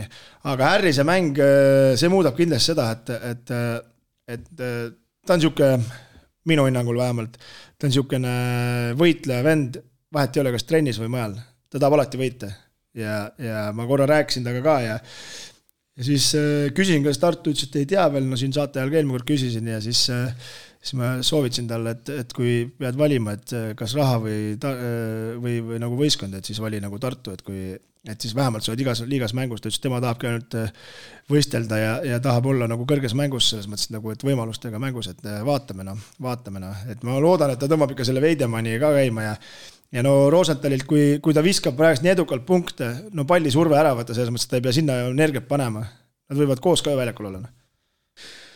Ja kaitses annab ka juurde kõvasti, kui õieti kasutada. Jaa, no sest et ta on ikkagi minu arust nagu, no ma ei tea, võib-olla 5-5 võib-olla nii tugev ei ole, aga palli survestajana on ta ikkagi päris hea, kui ta ikka selle oo üles saab ja sealt mingi positiivse emotsiooni saab, siis ikka võib panna küll.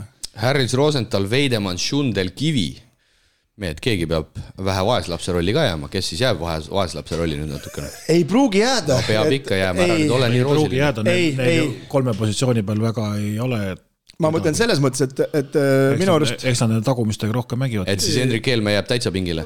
No ma ei tea, praegast prooviti teda midagi tõmmata, aga Hendrik... No sellepärast, et Kristjan Kitsing oli eile puudu lihtsalt. Jah, aga äkki Helme ja Kivi hakkavad ka nagu, no selles mõttes nagu rohkem veel nagu pingutama, et neil seda võiks ka see sportliku viha olla, aga ma arvan, et Schundelli tõmbab käima näiteks Harris. Et no see okei, eile viskas 10 punkti, aga no see minu arust nagu täiesti kohutab. Nagu selles mõttes siiamaani hooaegne. Ja praegu ma vaatan neid Tartu meeste minuteid just võrdluse mõttes ja väga siin täppisteadust on selles mõttes vetra teinud. Kõik nii Schundel, Veidemann kui Kivi on mänginud täpselt 25 minutit ja kopikaid peale. Märdil on veidi üle 33. Nii et selles mõttes just tahtsin vaadata, et kas keegi neist on nagu vähem saanud. Vaadates Schundelli mängu, siis pigem arvasin, et Schundel on vähem saanud, aga näe, ei ole. On 25 minutit keskmiselt igas mängus mänginud. Jah, et ikkagi... 3% kusjuures 39 Eesti Läti liigas. Jaa, aga palju viskeid on vähe või? Ei, 3 tükki ikkagi mängu kohta võtab ära. No võiks rohkem olla. Ei, no üks veerand ei saagi siis 3 visata. Iga veerand saad ühe korra proovida. No Rain Veidemanni 3% siia kõrval näiteks 22, Robin Kivil 21. Nii et samas, kui me siin, või noh, meie väga ei ole teda võib-olla siin tümitanud, aga Schundel on siin igalt poolt saanud, ma julgen öelda, siis vaadates tema näiteks 3%, mis peaks olema nagu tema leib, siis tegelikult see on täitsa krapsakas. No hea, aga seal ongi see küsimus lihtsalt, et praegust on kõik ümber Märdi on ja neid sööte tuleb suhteliselt arva, ütleme, no minu arust nagu kuigi numbrid näitavad, et kui see 33 minutit või 36 minutit tuleb palli, siis 7 korda ikka nad ära, et keegi viskab sisse, et selles mõttes nagu seal mingid jooksmise asjad, aga Tartul üldse kokku oli palju sööte, 13. Tartu on söötudega hädas olnud. Jah, et 13 selles mõttes, et... Ei, 16 söötu, 13 palli kaotust oli, ma vaatasin. Okay. Ikka plussi jäid paari sööduga minu mõelest, kui ma õigesti vaatasin eile. On jah, 16-13 jah, aga ma ütlen seda lihtsalt, et need söödud tulevad sel hetkel, et siis sa peadki juba selle otsuse vastu võtma, et enam Märt ei saa panna, peab välja rünnaku aega ka otsa saama, aga ei, ma ei tea, eks see on lihtne rääkida siit, aga vaatame. Aga kas ta Märdi mängu kuidagi muudab teie hinnangul, Harrise tulek? Et okei, Harris teeb teised võib-olla paremaks, aga mida see Märdi osas muudab? No Märdil on nüüd... Tekitab rohkem ruumi. Märdi jaoks on nüüd selles mõttes nagu mõttekoht, et ta peab hakkama efektiivselt mängima, ta ei saa nii palju palliga mängida. Kas ta oskab nüüd võtta 24 viset 25 minutiga? Aga sellel on jumet, et arvestades, et Märt on praegu nii kuum, Harris ühe peale, Märt hakkab alt katete pealt pigem jooksma või... niimoodi ümber mobiliseerida, Märdil võib-olla nii palju seda kvaliteet tänasel päeval ei ole, et ta tahab ikkagi palliga olla, et ta pigem siis tunneb ennast enesekindlalt. Minu hinnangul on Tartu kõige suurem probleem on praegu see, et kui laud maha vaetakse, ei minda kiiresse. Ei joosta nagu väljakut suureks ja lahti. Aga kui sul on praegu Märt ja Harris korraga väljakul, eks, pikk võtab laua, ühes kahel annab, teised peavad jooksma hakkama. No siin ei saa, palju kiirnakka punkte. No päris hästi 9. Midagi tuli, aga nagu me teame, ülemöödunud nädalal tuli 2.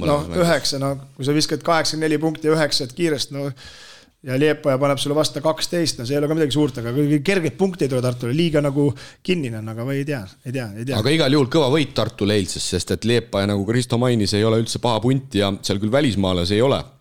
Aga nagu me oleme ka TalTechi osas rääkinud, kohati see on eelis, et sul välismaalas ei ole, kui sul on kohalike meeste korralik punt, sest nagu me teame, välismaalastel omad kiiksud, kes tahab statsi teha, kes ei taha kaitses mängida ja nii edasi.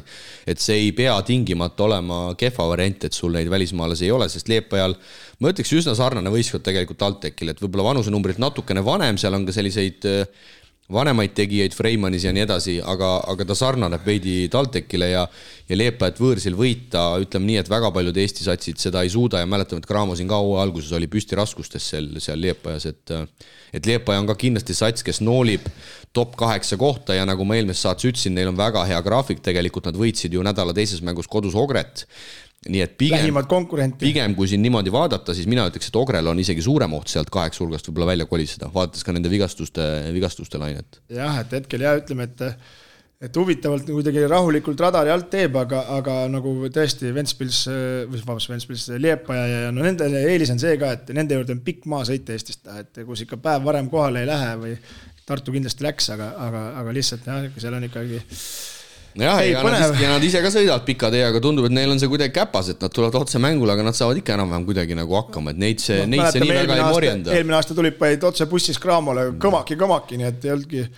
Et mina arvan, et see on nendel on see vaata üsna ma ei ütle, et igapäevane, eks ju. Aga nad on harjunud aga nad on ise asuvad juba kaugel, nad nagu nii kogu aeg Lätikata ka sõidavad, no. Ega Lätist Valmeresse või vabandust, Liepast Valmeresse ei ole lühike otse. Ja ma arvan ka seda, et kui lõpeta mõtte ära, Kristo. Ei, ma ütlen, pluss ma arvan Harrise plussiks, mis võib veel tulla, on see, et ega peale Rosentali keegi väga nagu ei ründa ka nagu läbi. Selles mõttes nagu läbiminejad ka nagu väga ei ole. Harrise ju pigem ei vaata 3, ta tahab nagu teravust teha. Jah, samas ikkagi Robin Kivi ka pigem läbimurdja, aga jah, iseasi palju seda ruumi seal on ja... No jaa, aga Robin Kivi saab palli 3 esimese asjana, vaatab, et kas edasi, ta ei kutsu, temal ongi niisugune pool kiiresti, ütlema, või nagu kui kaitserotatsioon on eksinud, siis ta tahab läbi minna, aga ta nagu defense breaker nagu ei ole. Räägiks sellest Põhja-Euroopa liigast ka veidi. Siin küll Keila mängul Tšauljaiga peatusime, aga... Kas Keilal on võimalus veel sinna play-offi ka saada? Ei vaatakski kusjuures play-offi suunal, aga üks asi, mis ma tahaks ära öelda selle liiga kohta selle koha pealt, et neid saateid siin ette valmistades ja seal liiga kodulehel käies, siis see liiga koduleht on juba üks täielik nali reaalselt. Et see näitab minu jaoks selle liiga kohta ka nagu üht-teist, et sealt ei saa nagu mitte midagi aru need mängude tulemused ja see nii-öelda box score, ma ei tea, mänguprotokoll vist eesti keeles öelduna, no see on kohutav nagu reaalselt, see on kohutav ja sa ei saa seda reaalaja statistikat, sa ei saagi kätte, kui sa päev hiljem juba vaatad, sa ei saagi seda kuskilt lahti või vähemalt minu IT-võimetega mina seda kuskilt ei leidnud, et selle koha pealt küll selle liigal on nagu kõvasti varu. Teine asi, mis ma hakkasin võrdlema seal kodulehel olles eelmise hooaega, selle liiga tase on ju kukkunud kolossaalselt ju, kui me vaatame võistkondi. Kui me võrdleme Tartu alagruppi sel hooajal ja Tartu alagruppi eelmisel hooajal, see on öö ja päev ju. Ma ei taha Tartut midagi ära võttu, Tartu ilmselt saab 4 hulka, ilmselt on juba saanud ja koha sisuliselt veerandfinaalis taganud, aga kui ma hakkan võrdlema, eelmine aasta oli Tartu alagrupis oli vist 3 või 4 Poola liiga satsi, oli Iisraeli liiga sats Nessiona, oli Wolves, kes tänasel päeval on Eurokapis. Siis no mis asi see alagrupp tänasel päeval on? Seal on tugevaid võistkondi, seal on Utenad asjadeks Pakken, aga tegelikult kui liiga peaks ikkagi minema aasta-aastalt tugevamaks, siis hetkel me näeme, et Põhja-Euroopa liiga tase on selgelt nõrgem, kui ta oli eelmisel hooajal. No selge ju ongi, näitab ju seda ära, et seal sul ei ole enam kedagi võtta, sa võtad Keile ja sa võtad Svenborg Rabitsi, no, et ja sa võtad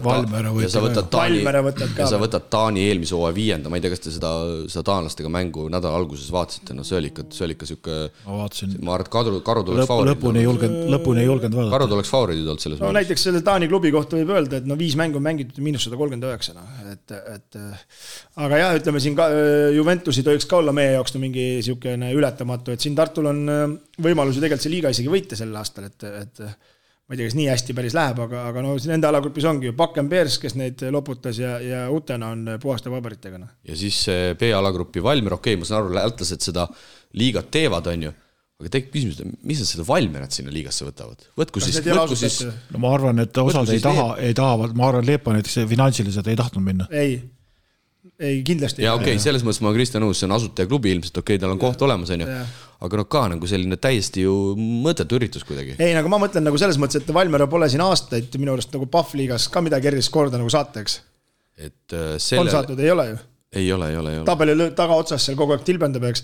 Et mis nagu klubijuhid mõtlevad, võtavad veel selle koos, ma saan, et see on asutajaklubi, aga kas ei tahaks nagu ühte korralikku hooaega nagu Pahvliigast teha, no, et mitte ennast ribadeks tõmmata, aga need reisid ja need võtavad ikkagi energiat, me ju saame sellest aru. Et tore liiga kõik asja. Tulemuste järgi nad ei tõmba ennast ribadeks. Tore liiga, aga seda liigat kutsuda eurosarjaks. Aga neil on ikkagi seis kõvasti parem kui see Räbitsil ja neil on 6 mänguga -100, neil oli 5-ga -139. Ja mis samuti tekitas minu jaoks küsimusi, ma käisin Hollandis Tartuga kaasas ja siis pärast seda mängu hollandastel oli seal VIP-ruumis pressikonverents tehtud, kõik asjad lätlasest korraldaja oli kohal.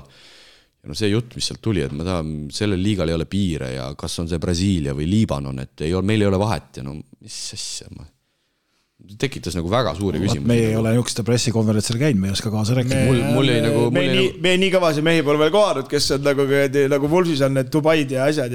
Ei, aga lihtsalt see jättis nagu naljaka mulje, et ma ütlen ausalt, mis on 3. aasta vist käib see liiga, eks.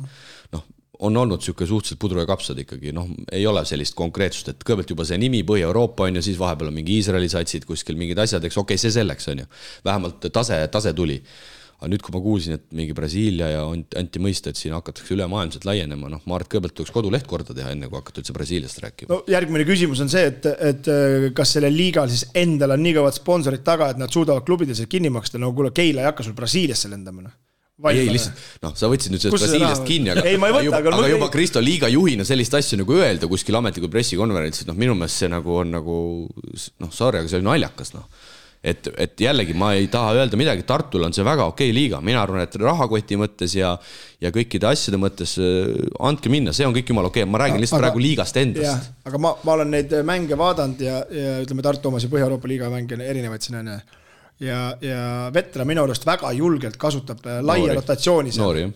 Laia rotatsiooni ja selles mõttes on see Tartu jaoks ülihea liiga. Ma ei ütle midagi. Ja nende jaoks ongi, et neil on mida sinna panna.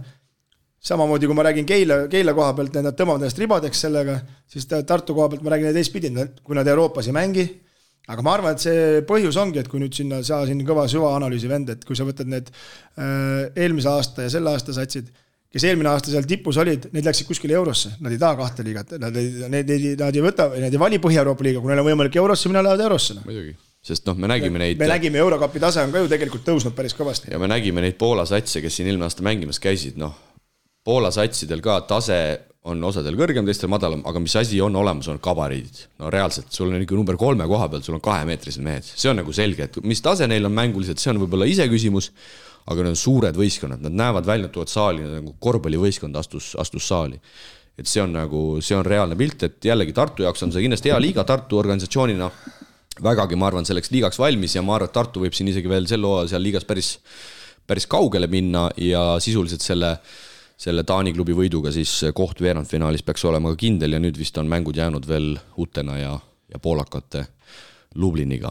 Aga läheme edasi ja laupäeval käisin väljasõidul Pärnus, ma sain aru, et ka Kristo, sina olid väljasõidul Pärnus, õnneks või kahjuks me ei trefanud ja Pärnu siis pärast 3-nädalast mängupausi mängis Riia VEF-iga koduväljakul, käisin seda mängu saalis ka vaatamas ja Pärnu pusis päris ilusti, esimene veerandaeg alustati seal Robert Valge juhtimisel väga bravuurikalt, Valge lõpuks viskas siis kokku lausa 26 punkti, aga ühel hetkel VEF sai ka oma asjad paremini tööle, mindi seal ikka päris korralikult eest ära, Pärnu küll tuli sisuliselt veel mängu tagasi, aga nagu Valge intervjuus ka ütles, lõpus jäi ikkagi natukene puudu, aeg sai ka otsa ja VEF lõpuks numbriliselt üsna kindla 88-78 võidu võttis, aga mis mulle sellest mängust võib-olla isegi veel rohkem meelde jäi, oli see, et minnes saali nägin ma ei tea, vana võitluskaaslane vist Rannar Raabi kohta võib öelda küll, ta siin Rae Kossu ajal ka natukene aitas.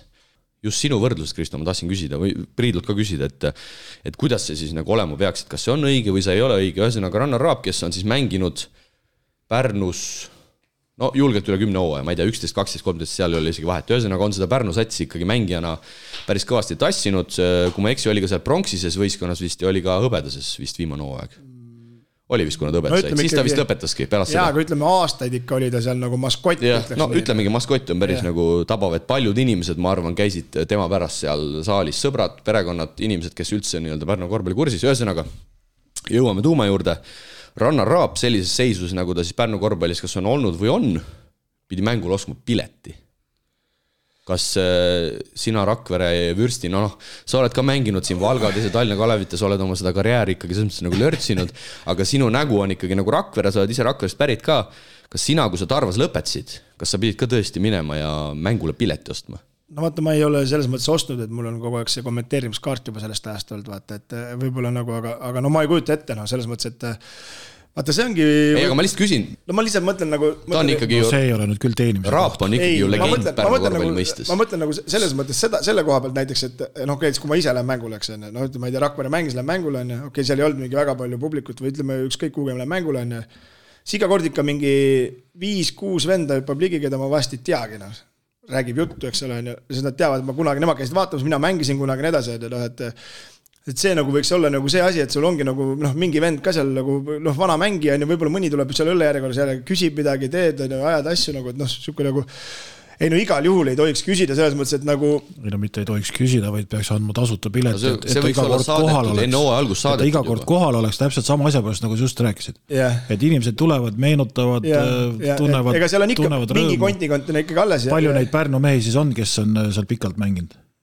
Mingi mees läheb võib-olla koju õhtu naisjuurde, ütleb, Raap oli ka täna saalis.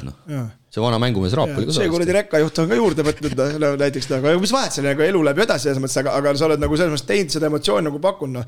Okei, Rannul on ka näiteks, ütleme, Rannul läheb järgmine aasta kuskile Saksa liigasse ja tuleb jõulupuksule koju, siis ostab pileti või?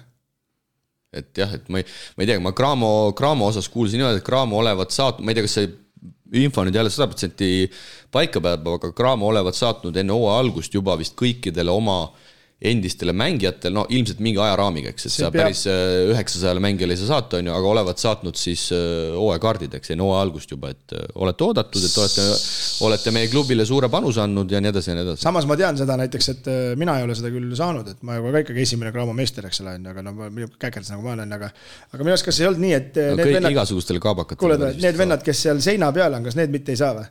Ma ükskord nägin Gert Torbekut, tema ütles, et temal on ka Kraamo poolt tasuta antud kaks vipp-pääset, et Gert Torbek pole siin mänginud viimase 10 aasta jooksul. Raap võiks ka seina peal olla ja võiks ka selle pileti tasuta saada Pärnus. Aga okei, nagu seal ongi jälle siuke, jälle jõuame selle, kellele me teeme seda fännidele, eks. Selle üks küsimus on siin jalkameestel ka, kellele me teeme seda fännidele, eks. Kui Raap tuleb mängule, ta ei tule ilmselgelt üksi. Selles mõttes kutsub mingi oma, ma ei tea, 2-3 sõpra kaasa, ega ta nendele piletid ei küsinud. Need muidu ei tuleks kossu vaatama, ostavad ka siis piletid võivad vaatama. Sul on ikkagi 3 inimest piletiga rohkem sees, nagu, et ma ei tea, see on niisugune nagu...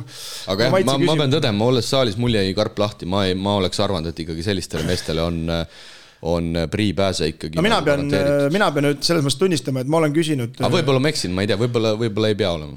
Ma pean tunnistama, et võib-olla ta ei küsinud ka, ma ei tea, aga ma olen küsinud Johnny käest eelmine aasta ühe korra piletit ja andis mulle selles mõttes, et... No jaa, kas sina ei... Ei, ma ütlesin naise kaasa, ma ütlesin naisele, Krista, sa ei ole ühtegi hooaega Pärnus mänginud. Ei, ma saan aru, jah. See ongi loogiline, et kui sina lähed, et siis sa Johnny käest küsid. Ma küsisin Johnny käest, kas sa annad, et naine tuleb vaatama. Ja ütleme, Kraamost olen, kui ma ei küsi nagu oma sõpradele, ma ei küsi sellest, kui nad tahavad tulla, tulevad, ostavad, vaata, aga Läksid täiesti valesse teemasse praegu. Ei, no lihtsalt ma mõtlen, aga võib-olla ei küsid ka, aga ega seal ei ole ka, ei anta ka võib-olla. Palju seal rahvast üldse vaatab seda mängu?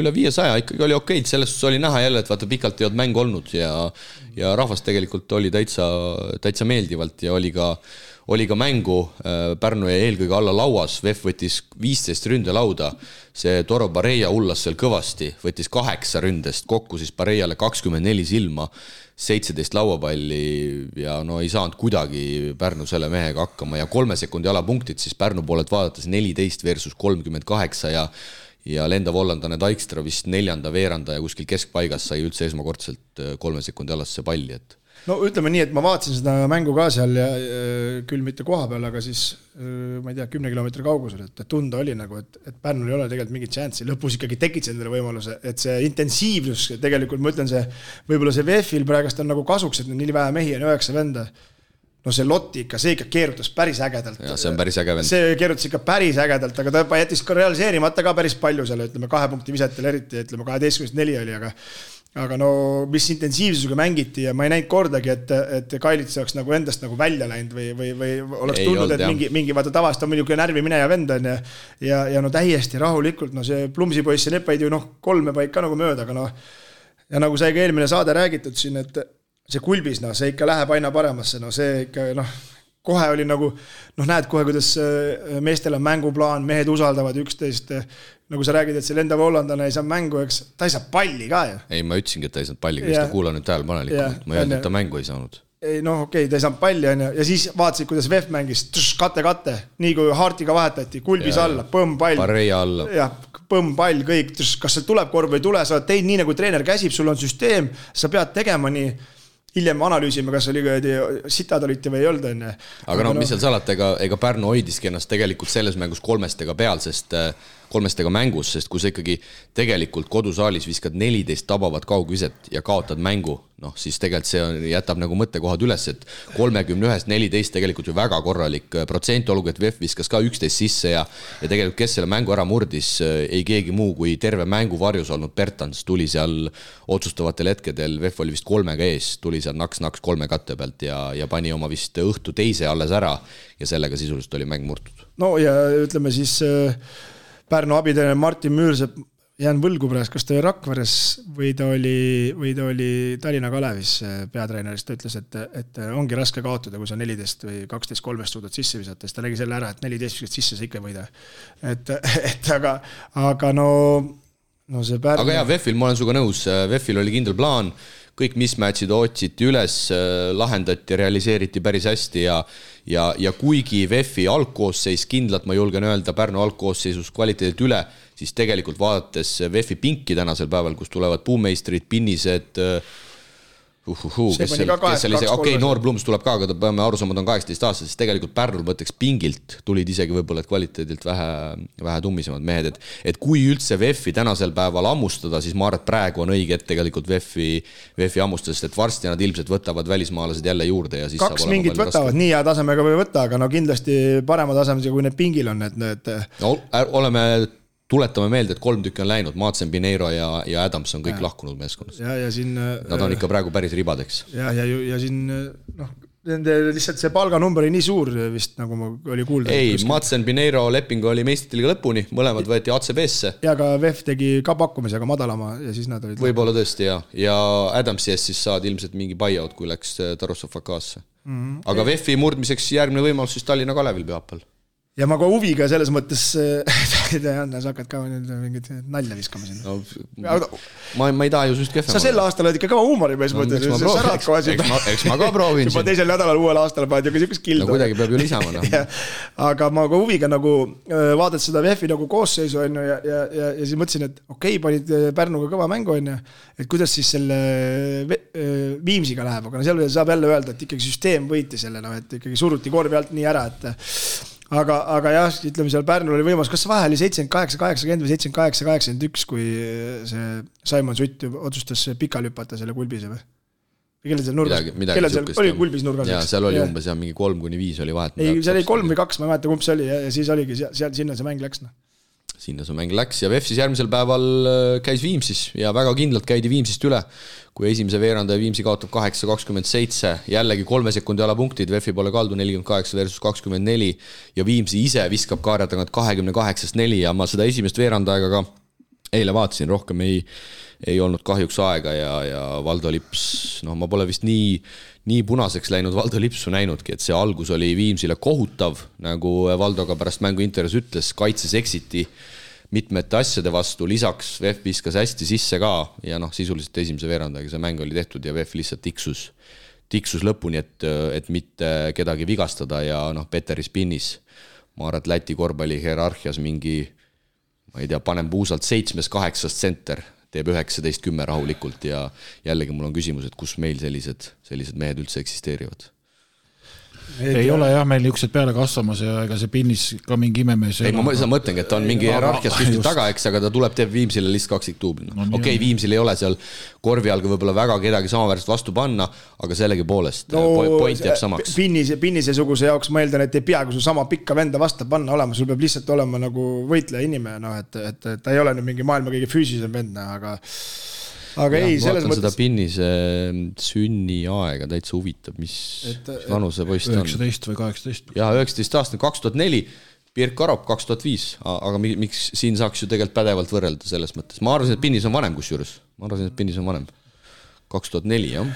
Ja ainuke siis ütleme, tõrv meepotis VEF-i poolt oli, et minu poiss Raivo ei saanud 17,5 minutiga. Raimo ei saanud Pärnu vastu ka, et ei tea, kas ta on sinu moodi mingi jama korraldanud või siis on vigane. Lihtsalt ei oska. Ei, Raimo ikka on mängid ka ära. Nii.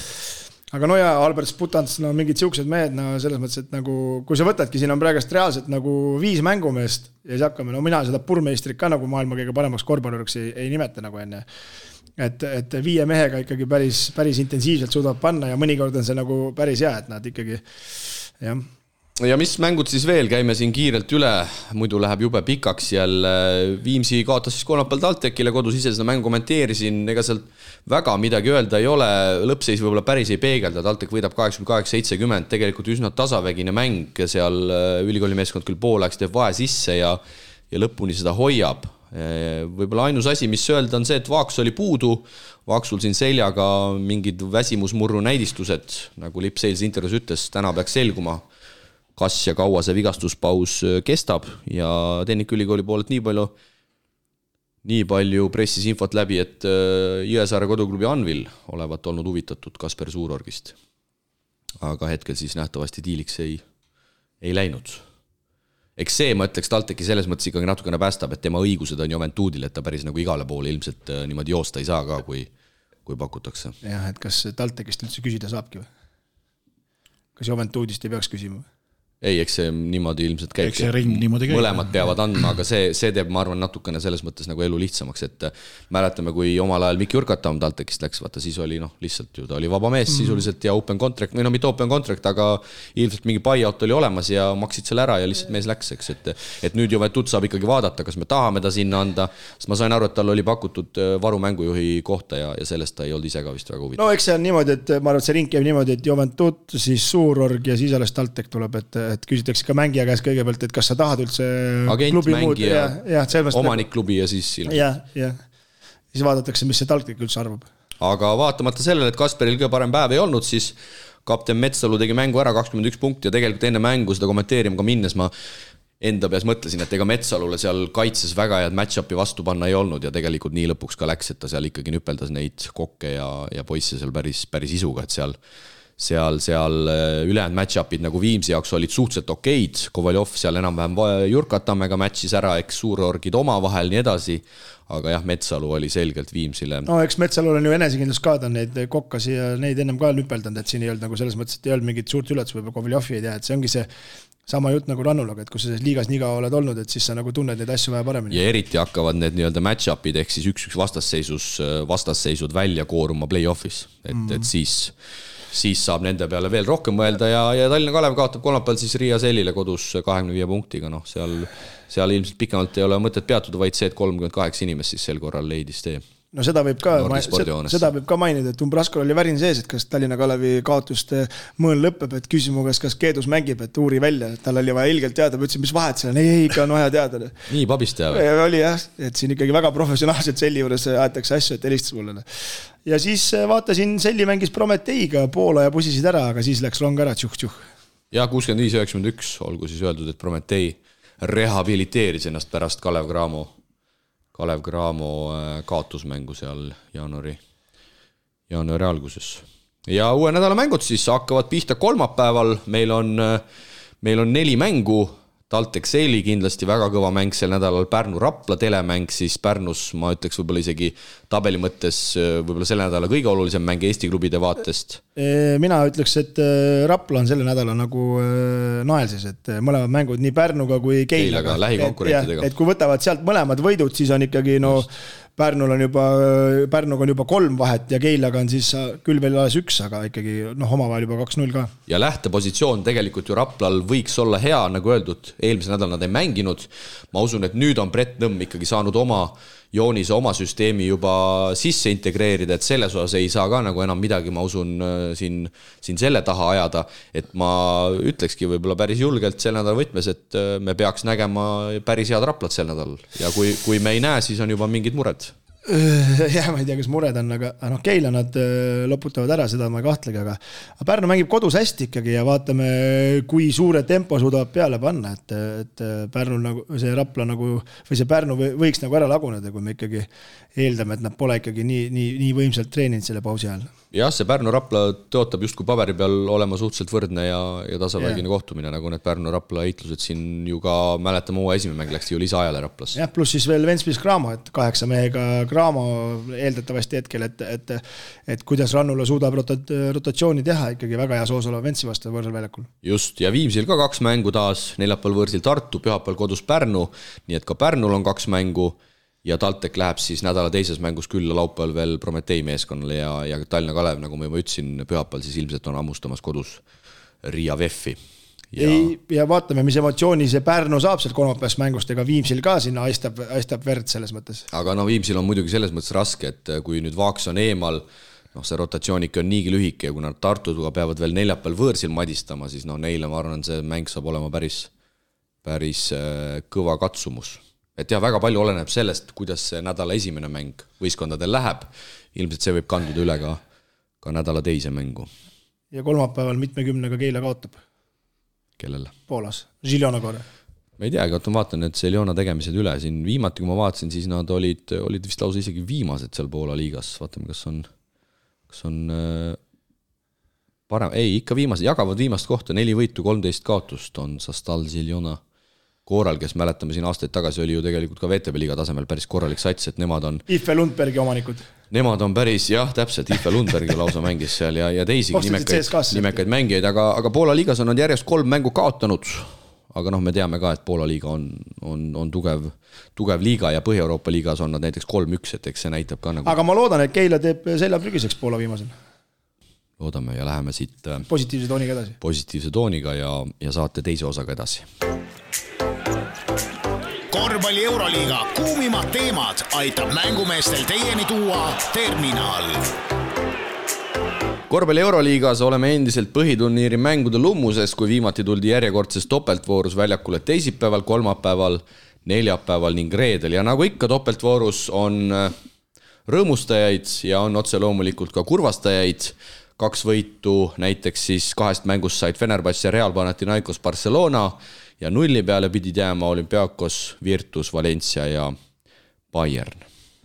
Ja meil on ka üks küsimus tulnud Euroliiga rubriigis, ehk siis me saame alustada kohe Kaunase Žalgirisega ja Andre, kes siin on ka tulnud varem mitme hea küsimusega, sähvatab taas, tere Mängumehed, saade on endiselt tasemel ja jaksu edasiseks. Küsimus seekord Euroliiga kohta, nimelt kas aega on käes, et hakata rääkima sellest, et Žalgirise eurohooaeg on läbi. Minu arvates see oli selge juba enne viimast topeltvooru, aga mulle jäi kõrvu Valencia mängust kommentaatori lause, kuidas see oli ülitähtis võit play-offi mõttes. Peab ilmselt olema väga kõva optimist, et sellest unistada või oskab ehk Priit Žalgirise insiderina näha nüansse, mis viiks nad tõotatud maale. Kõike paremat, Andre.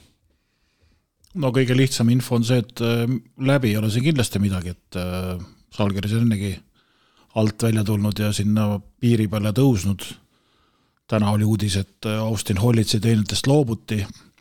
Viimati pikendati siis, kui oli Max Viitis veel pukis, nii et nagu ma ütlesin eelmine saade ka, et uue treeneriga kindlasti uued mehed tulevad ja praegu selle uudise valgus oli, et otsitakse paari meest juurde, nii et nüüd jääb ainult oodata, kes tulevad.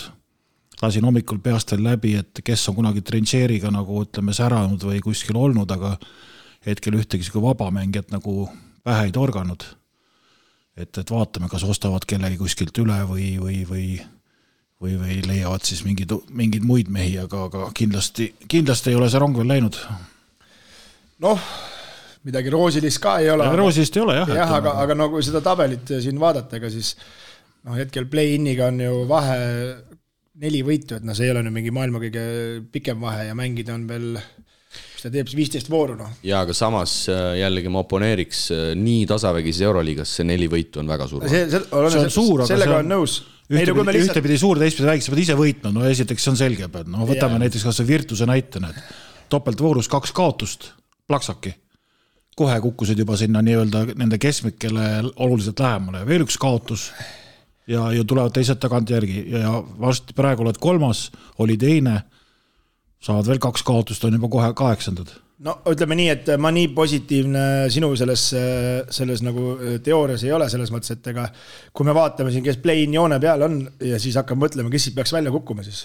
Hetkel on play-in joone peal Baskonia, Partisan, Monaco, Olympiakos, Valencia on selja taga, Armani veel tahab saada, Svesta on parem mängija, aga Bayern on ka tegelikult päris tubli on ja no, sa pead mingi 13 võidulise winning streigi tegema, siis me hakkame siin milleski rääkima. Jaa, ainus variant ongi see, et sa paned mingi jõhkra võiduseeria, sa võidad kõiki neid eelkõige endast ees olevaid võistkondi ja niimoodi ongi variant. 10 võitu võtma, aga seda on ka päris keeruline Euroliigas tänapäeval teha, aga noh, et ega aastad pole vennad ja siin alles oli ju mäng, kas see oli millal nad kodus mängisid, öeldi ju, et 22. või 6. kord juba oli Salgis Arena välja müüdud. 26, jah. Jah, et peaasi, et nagu fännid nagu ära ei väsi, peaasi, et ta piinlikuks ei lähe. Jah, et selles mõttes, et ega iga, nagu ma arvan, et Kaunase fänn on nii intelligentne ja klubi asjapulgad saavad ka aru, et iga aasta mängigi play-offis Euroliigas, aga lihtsalt sa pead, ei saa ennast lasta tampida, et sa pead nagu väärikalt mängima. No vaatame mänge ka siis, see nädalal tuleb kodus Fener, siis on võõrsil Partisan, kuu lõpetuseks kodus FS ja vaatame veebruari ka, sinna jääb 2 mängu, kodus Pana ja võõrsil Zvezda.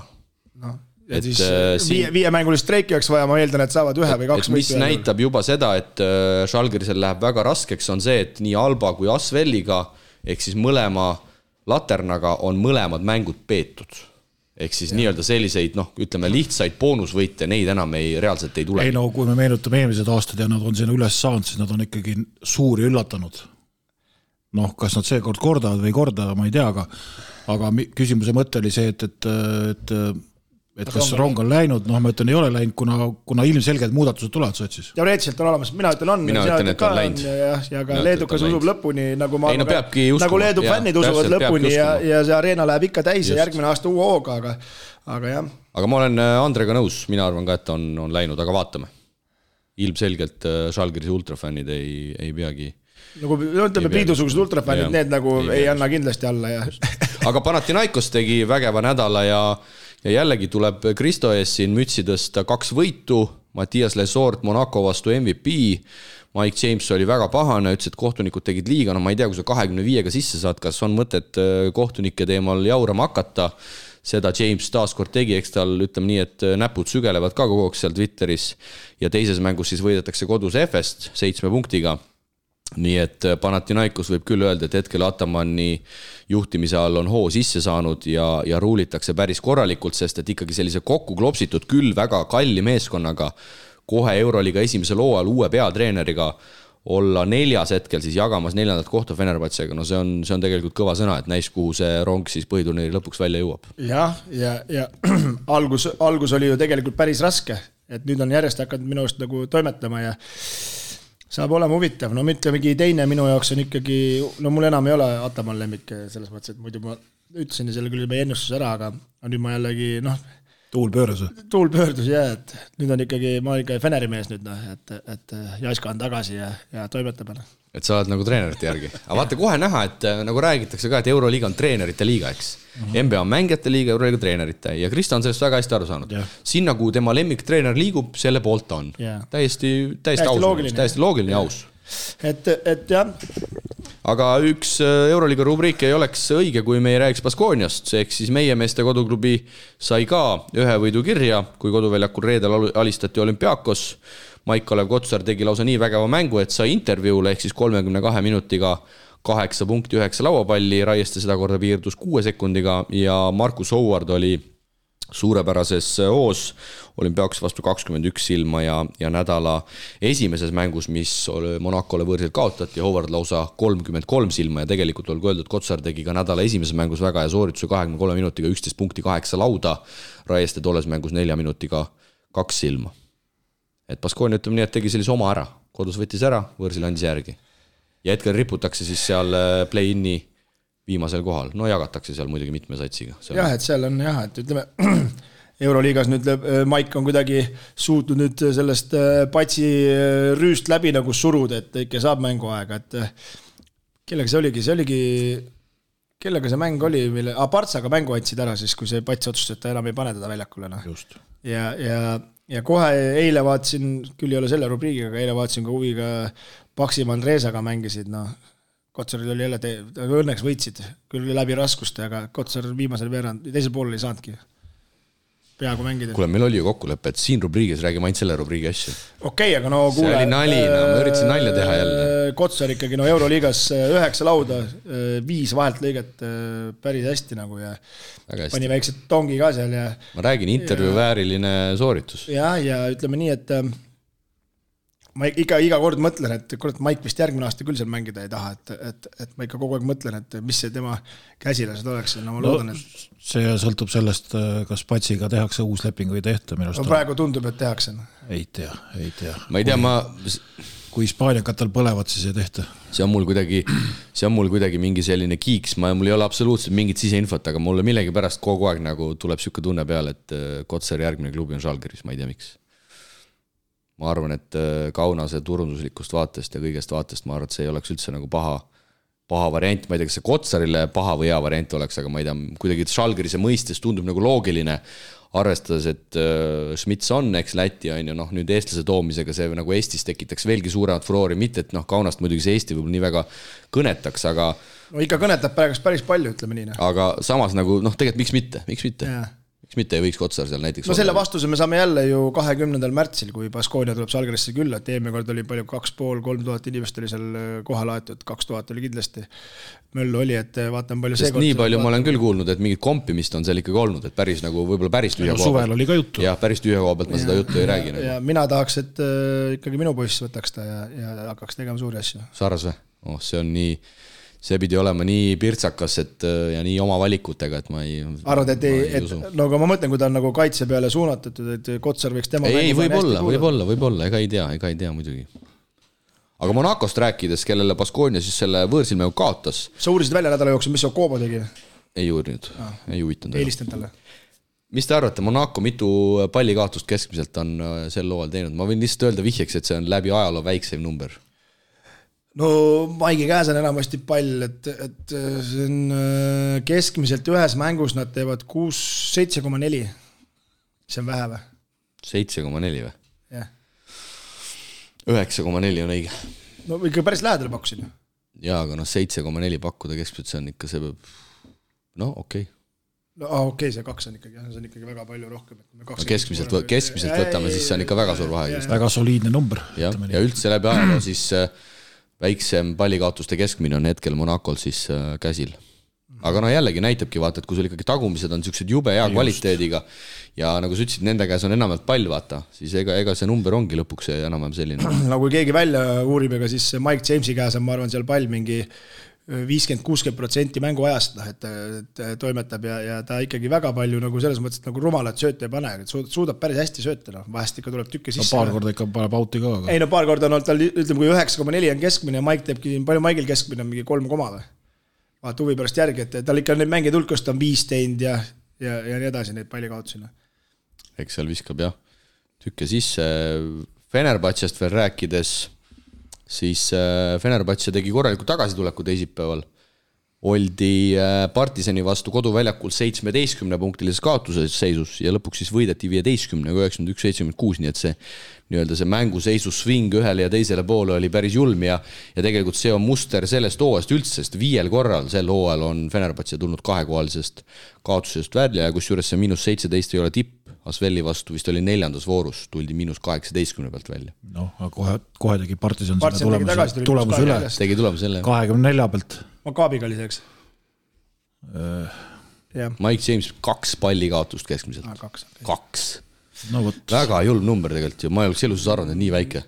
Ma arvasin ka, et mingi 3 midagi. Seal on väga lihtne. See on ikka jõhkar kvaliteet. Tema mängustiil on selline, kas virutab ise peale või annab siis kellegile, kes kohe peale kallab, ütleme. Jah, ainult nii-öelda see viskele minev sööteks. Aga ikkagi väga... Ma olen üllatunud. Sellise koguse peale, kui palju on tema käes, ütleme. Ma oleks arvanud, et see on kuskile 3 auku võib-olla, aga 2,0, sööte 5,2. 3 oleks ka vähe. 3 oleks ka vähe, jah. Jah, see oli Maccabi vastu, jah. 3% Partisan juba kaotas esimese veerandaja 29-11 Maccabile ja siis hakkas hullama. Aga vaata, see on ka põhjus, miks tal on ju Euroliigas praegu peaks olema hetkel kindlalt kõrgeim pirr. See on 21 keskmiselt. Ja kõik need head asjad, miinus kehvad asjad ju sinna patta pannakse ja sealt see number kokku ka tuleb. No Euroliiga osas tahaksite veel midagi siit välja tuua? Mõtlen, neid mänge topeltvõrra on nii palju, et siin... No see on ilmselgelt liiast, ütleme, et mis näitab ära, et keegi pole nagu ütleme asendamatud või ei komista, et Real koduliigas eile komistas või laupäeval. Jah, kellele Mursi? Barca võitis läbi jääda, ütleme, aga sai oma võidu kätte, et selles valguses Valencia ja Baskonia olid natuke veel isegi kõigi kindlamad. Ja ütleme siis, ega mis Realil pole enam kergelt tulnud. Mis oli muidugi see, et Realis 61 punkti. Ja nad kaotasid, napilt ju võitsid Valenciat lisaajal.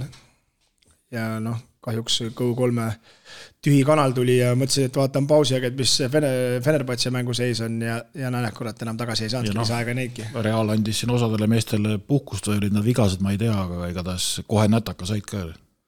Ja mis ma tahaks veel välja tuua on see, et Olümpiakosel käib ka ikka väga üles-allas asi, et kui me võrdleme nüüd seda eelmise hooaja Olümpiakos, siis kukkumine on olnud ikkagi päris märgiline ja eelmise nädalal siis ka 0-2 tuli neil ette võtta. Sellest ka rääkisime, et läksid ikkagi 2 meest ära ja kui täitsid ikkagi nii suure augu sisse, et ei suudagi Partsokas seda mängustiili või mänguplaani nagu ümber teha, et on vist eelmise aasta lummuses kogu. Muidugi rasked mängud ka, võrsil Barca ja Baskonia, aga midagi pole teha. Eelmine aasta nad sellised mängud ikkagi enamus võtsid ära. Ja tabeli seis on nendel ju ikkagi, keegi poleks hooaja algu pakkunud sellise koha peal. Keskmises play-in'i sektoris praegu selgelt. 10. koht. Selgelt sees, aga uuel nädalal saame siis sellise tavarütmi tagasi, kui mängud neljapäeval reedel, Baskonia neljapäeval külas Zverna Zvezdal ja Žalgiris võõrustamas reedel siis juba mainitud Jassikevitsust, ehk siis Fenerbahce tuleb Leetu käima. See on üks sükene murdekoht, et kui selle nüüd ära võidaksid, ütleme, siis on see esimene samm tehtud tõusu peale. Ja teistpidi murdekoht, et kui Fener siit ära võtab, siis hakkab juba ohustama siin vaikselt teist kohtana. Ma arvan üldse, et praegune periood on selline murdeperiood siin Euroliigas, sest et hooaeg on omajagu mängitud, vigastused, väsimused, mentaalsed väsimused, 2 topeltvooru järjest, koduliiga seljas, et kes siit nüüd nii-öelda, ma arvan, parimalt välja tuleb, kes siin sellel perioodil praegu, ma arvan, parimad minekud näitab, ma arvan, et see on lõpuks nagu ja eriti raske on Hispaania võistkondade jaoks, sest et nendel on ikkagi koduliiga ka üliraske. Hispaania, Itaalia mõlemad, teised saavad nagu, ütleme, enam-vähem ikkagi niisugused kergevad mänge ka sisse, aga need 2 liigat ei anna kergevaid mänge. Jah, et seal see rotatsioon hakkab ka mängima, et kellel kui pikk on ja kuidas neid mängijaid saab seal vahepeal vahetada, sest kui me võrdleme näiteks Panathinaikos ja Olümpiakosega, siis see on ju mänguväljak selle Hispaania liigaga võrreldes, mida kreeklased peavad seal koduliigas tegema, et see kindlasti annab. Mõnes mõttes see karastab, aga ma arvan pigem ta ikkagi Euroliiga mõistes on nendele klubidele on kahjulik, kui sa pead seal nagu sellist taplust kogu aeg taluma ja... Samas, võtab need Vener võitis ka koduliigas 1 punktiga. Kagda satsi. Ja muidugi Türgi liiga on kõvasti kosunud, seal on seda raha nii palju tulnud, et aga ütleme, sel nädalal reedel on üldse siuksed põnevad mängud. Monaco Real, Monacos Pana Partisan, jälle siukene põhimõtteline mäng, eks ole, ja ütleme, kui Valencia tahab siin kuhugi jõuda, Milano peavad ka ära kustutama, et ega siin nalja ei ole kellegil. Pluss siis ütleme, Olümpiakosel ka selge vasta seina kodus mängivad Maccabiga, neil on ka võitu hädasti vaja. Nendel on vaja, Maccabil endal on vaja.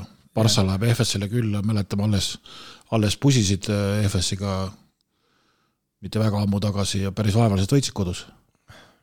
Nii et kui sealt komistavad, siis on halvasti. Ja Saksa derbi ka siis halba Bayern. No. Nii et mängu huvitavaid ridamisi. Hoidke käed pulsil ja vaatame järgmisel nädalal taas seisud üle. Nädala tegijale paneb õla alla Poolsi. Parima keksivalikuga pood Eestis. Tutvu valikuga www.poolsi.eu. Poolsi nädala tegija uue reaktsioonide rekordiga BC Kalev Cramo mis sa arvata, palju siis kokku tuli? Miinimum eesmärgiks panime 500. Sina panid 580, ma tahtsin tonni, seda me ei saanud, aga ma pakun, et see on siis 683.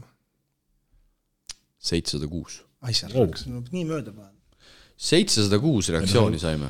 Sa ei pannud mitte sa ei pannud eesmärki, vaid sa panid lootust, et 1000 tuleb. 706 on päris suur number. Ikkagi väga suur number. Kas enne olnud see nii suurt ei ole, see on rekord. Väike statistiline analüüs ka on sümboolne. Esimene poolsi nädala tegija toimus 5. oktoobril 2021. Sellest on nüüd siis rohkem kui 2 aastat möödas. Ning esimene postitus, no mis te arvate, palju esimene postitus sai reaktsioone? 86. Esimene postitus. Vaata, esimene tekitab ikka natuke elevust. Ei, ma reklaamisin kõvasti ja see oli 326. Järelikult sa siis ikkagi nii palju ei reklaaminud, 224. 224. Ja siit võib nagu öelda, et see asi on tänu jälgijatele mõnusalt kasvanud ja mingil määral sellist oma elu elama hakanud. Varasem rekord oli 612, nii et veidi vähem kui 100 võrra siis paranes. Ja see pärineb siis möödunud hooaja lõpust ühest maikuu voorust, aga igatahes väga äge ja tahaks tänada kõiki, kes kas siis meie üleskutsele reageerisid või lihtsalt reageerisid, aga kes vähegi siis postitusele miskit sorti reaktsiooni andsid ja reageeris ka Kalev Cramo, ehk siis meil ei ole täna, Kristo, mitte ainult poolsi 25 €, vaid meil on 2 Kalev Cramo hooajakaarti ka välja jagada, nii et pead sa vastu 3 stoppi. Vabalt, 700 €, mis neist toppe teha. Millest alustame siis? Paneme Cramo, poolsi Cramo. Ehk siis kõigepealt läheb siis Cramo hooajakaart. No nii. Stopp. Kalev Cramo esimene hooajakaart läheb Kaidi Pilemann, kui ma nüüd õigesti hääldan. Ehk siis Kaidi Pilemann, sina oled võitnud PC Kalev Cramo esimese hooajakaardi, ole ja võta meiega ühendust. Ja nüüd siis poolsi 25 € näppude vahele. Stopp. Poolsi 25 € läheb sel korral, see on mingi sinu sõber või? Joonas Ljaš. See on see fantasy ass või? Fantasy vend, jah. No näe, jälle. Jalkale, just kilusime jalkamehele. Sellel ikka jamab majas, ma kiirelt ütlen, et võttis endale sinna Rakvere jalkaklubis hispaanlased peatreeneri. Oih tuli välja siin pärast aastat, et meil oli pro-litsents võltsitud, et ei olnudki tegelikult pro-litsentsina. Nii, ja mis saab sellest? Oli võrgutreener hoopis. Ja siis oligi, küsisid jalgpalliliidu käest, need küsisid Hispaania jalgpalliliidu käest ja see oli sesta mingi pool aastat ja siis küsisid uuesti ja siis tuli aasta pärast. No mingi 9 kuu jooksul tuli välja, et kohalikus lehes kirjutas, et ma ise taga ei ole sellest rääkinud. Mees oli ise võltsinud siis? No eks ta siis kuskilt sai sealt kuskilt, jah. Oota, Joonas Ljaš siis ühesõnaga rannib Rakvere jalkat? No peaks olema jah seal mingi, mitte omanik, aga mingi suur direktor. Okay. Tegevjuht või midagi sükust. Kulub ära poolsist ka. Nii et Joonas, sulle siis 25 € poolsist jällegi võtame ühendust ja paneme siis viimase ehk siis teise Kalev Cramo hooajakaardi ka Kristo loosi. Stopp! Ja teise Kalev Cramo hooajakaardi võitja on meil meesterahvas nimeks Taavi Tamm. Nii et Taavi, sina oled meie tänane 3. õnnelik ja samuti ole hea, kirjuta meile, et saaksime siis sulle selle hooajakaardiga ka saata. Ja täname Kalev Cramot, kes tuli ise kohe niimoodi kaasa ja pani kaardid lauale ilma palumata ja nii see asi tegelikult toredalt ju kasvabki.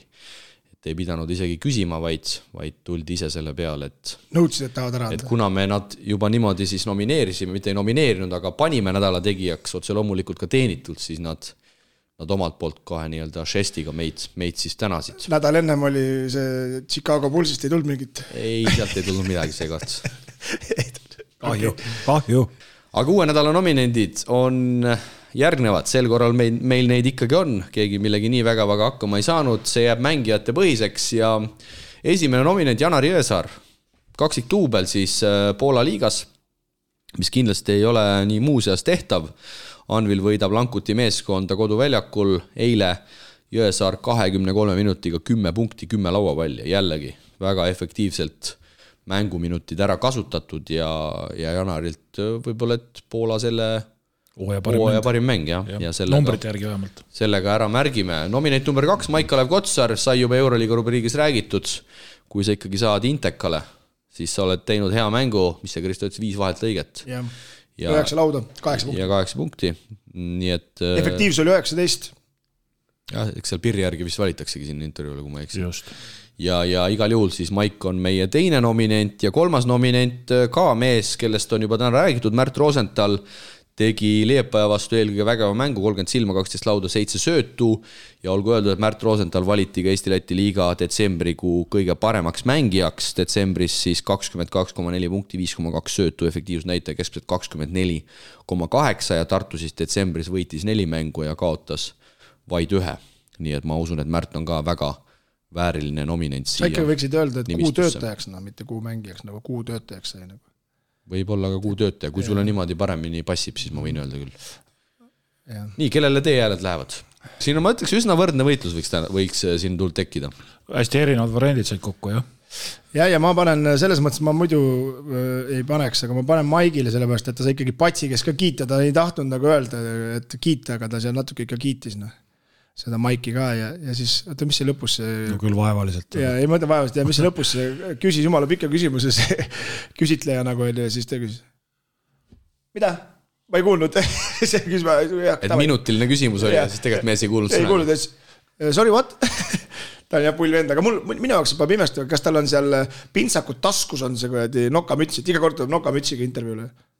Võib-olla ta on leping. Teatud inimesed on selle juba kuskile sinna valmis paunud, ma arvan, sinna intervjuu paiga juurde. Sa mõtled siis praegast raiest, et sellepärast oli kuusegi. Et kui sina Kristo oled Raivo Trimutsovi assistent, siis Patsil on nii-öelda oma assistent. Mütsi kandmise assistent. Meil on nagu mängijate seest võetud, siis tal on ka raiest. Hea pakkumine, aga ma ei tea. Mina panen Maigile, jah. Nii, Priit, sina paned? Ma panen ka Maigile. Ja ma panen siis Janarile. Kaksiktuubel on ikka kaksiktuubel. Siin võis kõigile panna, ega siin ei ole üldse... Ei ole. Ja teie head kuulajad, pange siis Märdile. Eriti muidugi Tartu fännid. Aga poolsi nädal tegija läheb käima, elab oma elu, lööge kaasa ja võtame siit ette tänase saate kõige viimase osa. Mängumeeste torumured lahendab Infralink. Koht, kus poolkõva toruga ei mässata. Usalda asjatundjaid kodulehel infralink.ee. Enne kui tänases eestlased välismaal rubriigis vaatame üle piiri taga pallivate Eesti korvpallurite vägiteod möödunud nädalast, siis kõigepealt võtame kõne Rumeeniasse või tähendab, oleme võtnud juba kõne Rumeeniasse, kus on toimetamas hetkel ainus eestlasest korvpallitreener, kes töötab siis välismaa avarustes ehk tere tulemast saatesse Toomas Annuk. Tere hommikust teile kõigile. Sa igaks juhuks paranda, et võib-olla keegi kuskil madalamas liigas veel töötab, sa teed liiga. Kõrges mängus. Sa mõtlesid kuskil Kambja liigas? No ma ei tea, Soomes või ma ei tea, Austraalias või kuskil mingi lapsi treenib. Erik Tolbek on ka seal mingi treener. Olgu, kõrgemas sarjas töötav Toomas Annuk, aga tuleme kohe asja juurde. Sa oled siis nimelt Tom Selhooal Rumeenia liigas abitreeneri rollis Galati meeskonnas. Räägi võib-olla sinna Rumeeniasse sattumise lugu lahti, et kuidas üks selline asi juhtuda sai, et üks töötu treener siin Eesti pinnal võeti ühel hetkel Rumeeniasse kõrgliigasse abitreeneriks. Jah, ega ta tuli selles mõttes nagu üsnagi, ma ei ütle ootamatult, et inimene, kellega ma siin, kes mind siin aitas, et eks siis Läti agent Raivi Suusatki, temaga ikka siin suhtlesime ja ta siin aega uuris, mis mõtted on ja siin tuli veel mingi paar küsimust, et kas oleks võimalik või huvi nagu liikuda sinna või sinna, aga need ei olnud nagu päris sellised tõsised jutud ja siis eks ma seal olingi juba sügis oli käes ja mõtlesin ka, et huvitav, et kaua ma siin kodus veel puhata saan, aga siis täitsa mingi laupäeva õhtul Raivis saatis sõnum, et on Rumeeniast klubi ja kas oleksid valmis minema ja ega siis oligi järgmine päev juba lõunaga oli peatreeneriga pikem kõne ja mõni päev veel ja olin juba koha peal siin Bukaresti lennujaamas maandusin, kus nagu eemast nägin Ainas Pagatkis, kes jooksis lilledega ringi seal, aga kahjuks ta ei tulnud mulle lilledega vastu. Ja ega järgmine hommik oli juba mängule sõit 10 tundi bussiga, et ta kuidagi sellised kiirelt see protsess kõik läks. Kas sa oskad mulle öelda, kuidas erineb ühe abitreeneri elu, sa oled ju seda täitnud tegelikult ka päris pikalt Eesti pinnal, et kuidas erineb olla abitreener Eestis, ühel Eesti kõrgliiga klubil ja siis vastupidiselt Rumeenias? On seal mingeid erinevusi? No eks ta üldjuhul sõltub päris palju nagu peatreeneri, ma arvan, sellisest tööstiilist või käekirjast, et siin nagu, et peatreener on selline hästi nagu palju arutab ja küsib ja eks ta mingi aeg paneb ikka omas nagu selles nii-öelda rutiinis, et aga ei nagu hästi hea koostöö meil nagu omavahel hea klapp ja me siin suht kõrvuti elame ka ja ta on selline hästi energiline ja kuidagi kaasav ja karismaatiline, et see nagu aitas ka kohe tekitada niisuguse hea tunde siin, et täiesti võõras koht ja võõras linn, aga kohe nagu võeti omaks ja tunnen ise ennast väga hästi siin, et tööprotsess nagu ikka, et teeme siin trenni ja mängudega annab mingid nõu, mis ta küsib enne mängu, arutame läbi, mida kasutada mängus ja mida mitte ja siin mingi mängijate vaatamine käib endiselt veel, et kuna meil on plaanis 6 mängijat uued. Selline tavapärane koostöö, et ei oska nagu midagi väga erilist välja tuua lihtsalt.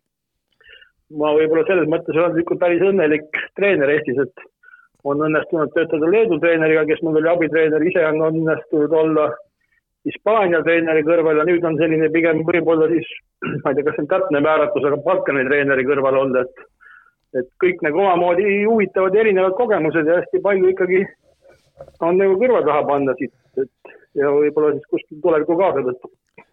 Ja ma küsiks nagu veel lisaks siia juurde, et kuidas sul endal nagu tunne on, et sa võid treeneritega, kõikide peatreeneritega rääkida, aga kuidas sa tunned ise, et kas ta nagu kuulab ka sind või sa räägid oma jutu ära, aga teeb mängus kõik vastu ristipidi ja kui palju nagu ütleme eelnevad treenerid siin treeningprotsessi on kaasanud, et sa ise pead läbi viima või tegema midagi? Et on selline täitsa on mõlemat, et ta on mingid omad harjumused, oma rutiinid on ta kindlasti olemas, et ta täitsa ikkagi küsib, on ju, sa räägid oma mõtted ära, võib-olla 2 minuti pärast ta ikkagi läheb enda asja juurde tagasi, et ja samas on ta asju kohe, mida ta, kui ma tahan midagi välja käin, ta kohe käib selle mängijatele ette ja sellised hommikused treeningud, kus on individuaalne osa rohkem, seal nagu on meil hästi ära jaotatud, et ühel on siis pikemate grupp, teisel väiksemate grupp, mõnikord vastupidi ja sealt laseb mul hästi palju teha, et selline mõnes mõttes ma ütlen, et sarnane selle Hispaania treeneri Luisi Reeraga, et hästi palju küsib, kas ta nüüd kõike nagu kohe kuulab või nagu omaks võtab, aga ta nagu tahab kogu teada arvamust, et see on nagu võib-olla selline, et on ikkagi selline kaasatus olemas.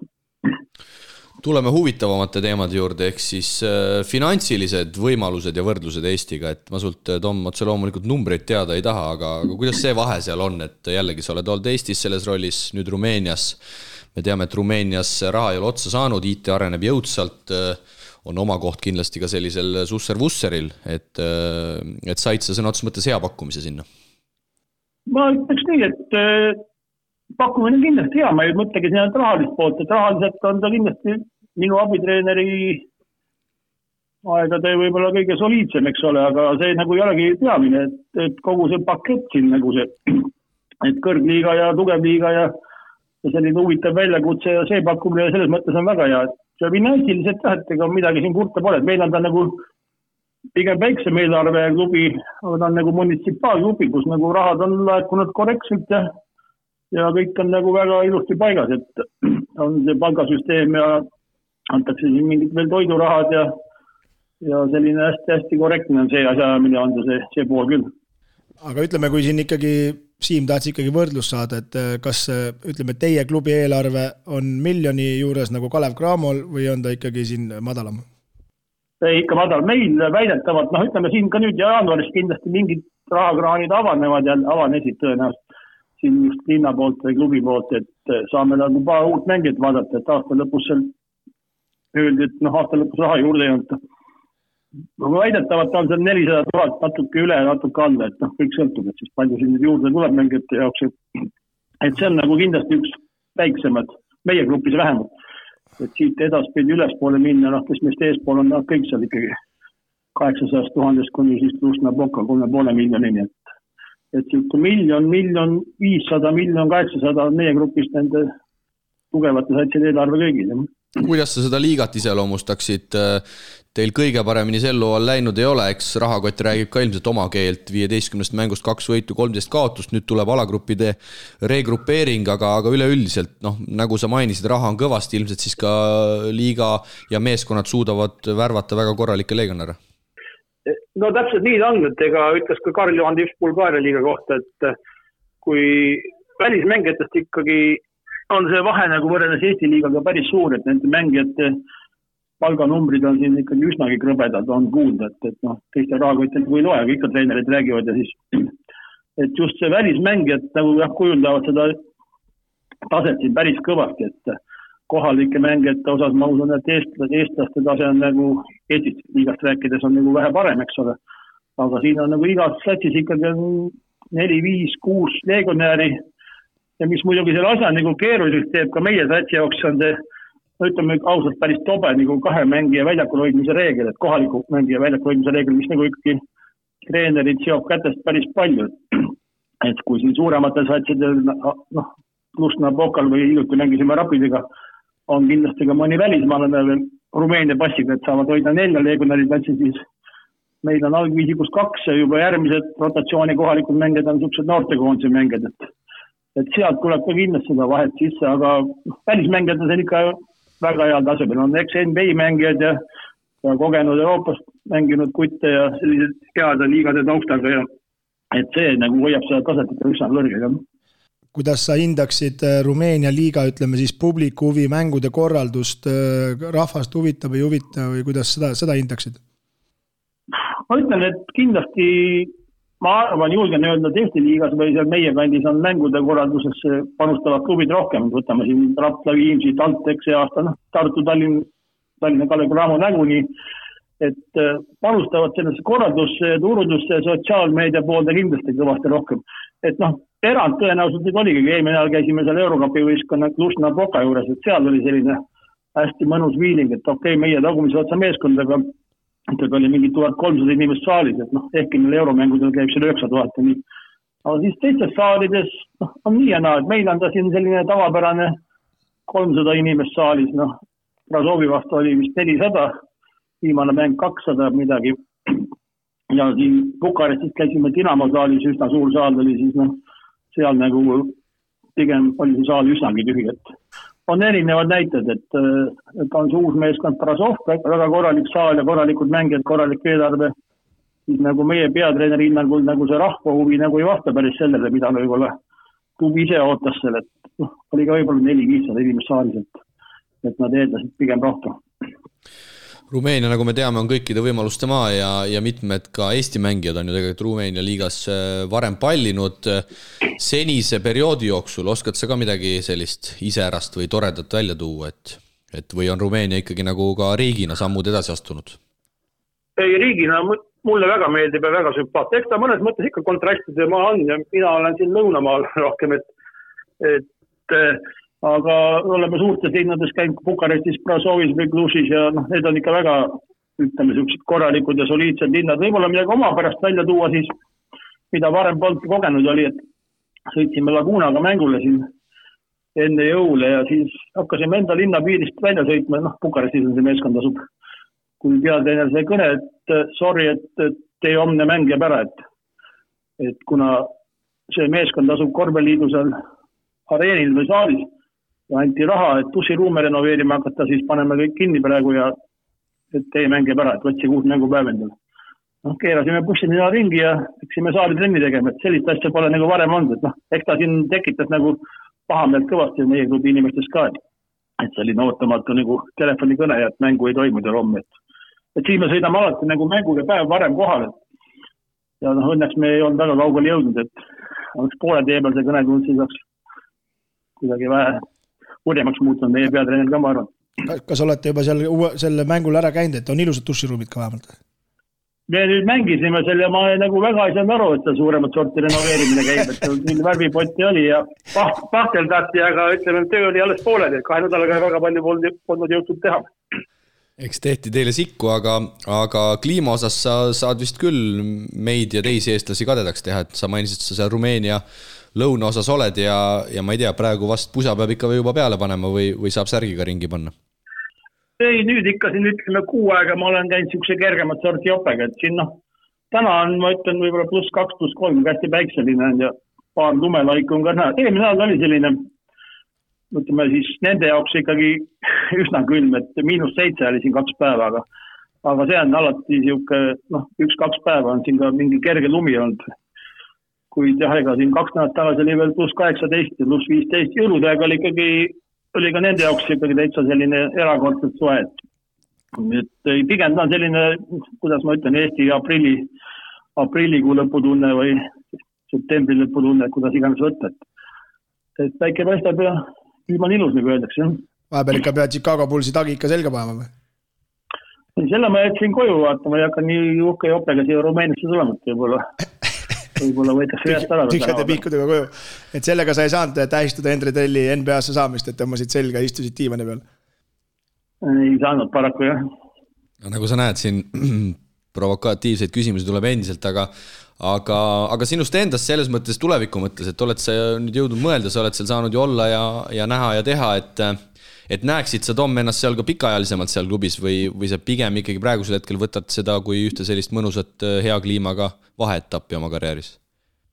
Peatreeneri poolt on selge huvi olemas, et tema tahab jah, et ma juba järgmine aasta ka siin nagu paigas oleks, aga ma olen talle öelnud, et enne suve me nagu nendel teemadel ei räägi, et teeme selle hooaja lõpuni ja suvel ma pean nagu nii veel korra Rumeeniasse tulema, et kuna lubasin Alar Varakile ennast appi noortekooldes juurde, siis me teeme ühe Rumeenia otsa veel siin suvel, et eks siis peale seda natuke puhkab ja mõtleb, et iseenesest on siin jah, liiga on nagu korralik, nagu ma ütlesin, taset on ja eks loomulikult võib-olla tahaks jah, et see nagu meeskonna üldine tase oleks vähe kõrgem või just see mängijate tase, või see komplekteeritus natuke parem just välismängijate osas ka, et aga see on kõik selline tuleviku koht, kus praegu nagu ei hakka mingid eksid välja ütlema, et iseenesest kui siit nagu tõsine huvi on ja siis ei välista kindlasti, et mulle siin väga meeldib tegelikult. No ütlesid, et hakkate uusi mängeid vaatama, et võtad Eestist ka mõne või? Kusjuures ei, nüüd ei ole võtta. Sügise natuke Siim Markus Postiga siin suhtlesin, kui ta veel seal Reinar Alliku kooli eest mängis, et korraks meil siin peatreener otsis nagu mängujuhti, siis ta profileeris selle ümber, et otsis ikkagi rohkem number 2 või siis teemegi selle Markiis Kolemani, kes käis korraga lühiajaliselt Kraamust läbi kunagi. Aga siis nagu Siimuga sai suhelda, aga nagu ma ütlesin, et peatreener tegi teised valikud ja nüüd vaatame ikkagi sellist kombot ja ühte pikemat meest. Meil üks Gruusia poiss läks minema just peale Lagunaga mängu ja 2 mängijat, nagu mänedžer ütleb, et 2 kuuli meil veel jäänud, et mida tuleb õieti kasutada, et proovime leida siis enne nagu järgmist seda faasi, turniirifaasi õiged mängijad endale. Aga kuidas rumeenlased üldse tänasel päeval vaatavad Eesti korvpalli suunas, et nagu me teame, ka neil endal ei ole kõige paremad ajad käsil ei meestes, naistes, poistes, tüdrukutes, et ma arvan, et me oleme neist ikkagi mitu sammu nii-öelda mängulises mõttes mitu sammu eespool, et oled sa saanud mingi sellise tunnetuse, et kui sa pakud mingit Eesti mängujuhti, et kas vaadatakse kohe nii-öelda alt kulma, et oota, mis korvpalli asi see, kas Eestis mängitakse ka korvpalli? Ei, pigem jah, ma ütlesin ka algusest, ega kohalik mängijate tase ja ütleme koondist, sest me ei räägiga, on ikkagi Eesti ikkagi paar sammu eespool, isegi rohkem, eks ole. Et see on nagu selge, et korra veel mainin jah, et seda liigataset hoiavad siin ikkagi välismaalased, aga kohalik teine enda korvpalli, ega nad, nii palju kui mina räägin siin peatreeneriga, ega ta ka nagu käsi plaksuta selle olukorra peale, et talle endale nüüd pakutaksegi föderatsiooni poolt U18 nagu järgmise paari aastakäigu üles ehitamist ja selle koondise nagu siukest kvaliteedi tõstmist, et ta ise on ka siin treenerite litsentsikomisjoni esimees või kuidas me nimetame seda, et ega ta ikkagi näeb väga palju kitsaskohti siin kohalikus korvpallis ja hiljuti meil käis külas ka Rumeenia korvliidu president, proua, kes on siis Taat Moldeveanu ema ja õnnestus temagagi koos kohvi juua, et siin mingid mõtted ja ideed ikkagi on, et ka siia teha selline ala siis Audentese-laadne akadeemia siia linna. Üks on Bukarestis ja oli kuskile 3. linna ka veel plaanis teha üle riigi sellised nagu spordigümnaasiumi moodi asjad. Et siin mingid mõtted ja ideed neil ikkagi on, kuidas seda taset tõsta, aga kuhu nad sellega jõuavad või millal nad jõuavad, ei oska ka praegu prognoosida. Ja lõpetuseks veel, Tom, sai sinust tehtud siin sügise poolega üks tore portreelugu, kus Kristal see Chicago Bullsi Jaki, kuidas öelda, kadedus tõenäoliselt tekkis ja seal Alar Varrak ju ka mainis, et sa oled selline, ma ei hakka siin neid sõnu kasutama, aga ikkagi selline korvpallifriik sõna otsa mõttes, heas mõttes, et distantsilt ka ju sa jälgid seda Eesti-Läti liigat ja Eesti meeskondade käekäiku, et võib-olla oleks distantsilt huvitav kuulata ka sinu arvamust võib-olla sellele hetkeseisule just Eesti klubide vaatevinklist, et kuidas sulle siit see Eesti-Läti liiga värk tundub? Jõudu mööda ikka jälgin, ennekõike muidugi üritan kõik TalTechi mängud ära vaadata, kes on nagu, kuidas siis öelda. Üks lembik meeskondi mul see aasta, jah. Et seal on erinevad põhjused, et on siis treenerid on head sõbrad või on nagu see filosoofia või kontseptsioon, mis mulle väga meeldib, et noored Eesti poisid saavad mängida ja mängivad väga tublisti. Ja eile vaatasin ka Tartu ja Leepa mängu ära ja Märt Roosent oli suurepärase etteast, et kui nüüd tabeliseisu vaadata, ega mulle see nagu hetkeseis pigem meeldib, et ma usun, et erinevad Siimust äkki, teised ka selle arvasid, et 2 tükki saavad 8 hulka, siis ma ikkagi usun, et saab 3 meeskonda 8 hulka Eesti neti liigas, et siis Graamo Näguni, Tartu ja Talteki meeskond, et see seis mulle hetkel meeldib, et ma loodan, et selle nii jääb, eks ole. Loomulikult, jõudu mööda ikka jälgi ka teiste meeskondade tulemusega, päris palju on nagu kattuvust meie trendidega või bussiga sõitmisega, siis nagu otse kõiki mänge ei jõua vaadata, aga üldjuhul ikka kursis ja siin välja tuua Viimsi meeskond tegi nii väga sümpaatse seeria vahepeal, et nagu mulle nagu ka see meeldib, et ikkagi antakse noortele võimaluse ja noored mängivad küll, et kahjuks on vigastused seda pärssimas tõenäoliselt ja nii või naa jälgid nagu Graamo ja Tartu asju ka rohkem, et Graamo siin mängis küll ka rahvusvahelist sarjad ühidalt ja läks nagu läks ja Tartu mängib siiani seda Põhjaliigat, et minu arust on oluline, et neid rahvusvahelisi mänge ikka mängitakse, et et nad seal ka õnnestuksid. Kõik võistkond nimetasid ära, aga oma eelmised 2 töökohta nende mänge enam jälgi vihast või? Ei ole nii jälginud. Kui seda Breti ühte mängu, kui Bret tuli nüüd tagasi, Bret tuli Raplasse, eks ole, et tuli Eesti treeneri tagasi, ütleme siis nii, et Taltekiga see jõulumängu, seda ma vaatasin küll ära, see vajaliselt sobis ka ja aga nagu ma ütlesin, ega palju ei jõua vaadata, siin tuleb endal telekas ka seda Euroliigat ja Hispaania liigat hästi palju ja siis nagu ikkagi mingid mänge sa valid, et mida vaadata, mida mitte, et nagu ma ütlesin, Taltek on see, mida ma üritan kõik ära vaadata. Et siis tuli hea jõulutunne ka peale, kui nägid sõber Varrakut ilusas kampsunis? Ja ei, saalis oli see melu oli päris äge või see oli nagu hea idee kindlasti Rapla klubi poolt, et selline jõulukampsuni mäng teha, et Jaak ju on meil suur Ameerika spordi jälgi, eks ta sealt neid asju üle võtab ikkagi vahepeal, mis ka mõned võib-olla Eestisse täiesti hästi sobivad. Et antud juhul see oli väga lahe üritus. Aga me täname siin, Tom, nende Kristo humoorikate repliikidega me selle kõnega lõpetame. Igal juhul edu sulle, et ikkagi meeskonna käekäik paraneks, et ma usun, et kui nüüd regrupeering toimub, siis vast tuleb neid võite ka tabelisse rohkem juurde ja loodetavasti siin sa ei jää siis ainsaks teed allajaks, et me tulevikus vast ikkagi saame ka loodetavasti mõne treeneri sinna välismaale veel juurde. Tore oleks, aga aitäh teile, et ühendust võtsite ja loomulikult me loodame ise ka, et siin see hooaja teine pool, kus meil on siis nagu nii jõukohasemad vastased, on meil 8 mängu teise grupi 4 meeskonnaga, et sealt õnnestub need võite noppida, et siit 2 võiduga läheme edasi praegu ja siit 2 võitu saame kaasa, eks ole. Järgmisele etapile ma usun, et sealt tuleb mõned veel juurde ja siis üks kevad näitab, kuidas meil ka need mängijatikuga läheb, mis see kompott kokku tuleb lõpuks. Aga veel kord täname, Tom, ja jõudu jaksu sulle juba siis ka järgnevateks kuudeks. Ja, teile sama kõik pead, aga tublis. Lood siis Rumeeniast Toomas Annukiga, kes siis hetkel selline, nagu öelda, teed alla ei on.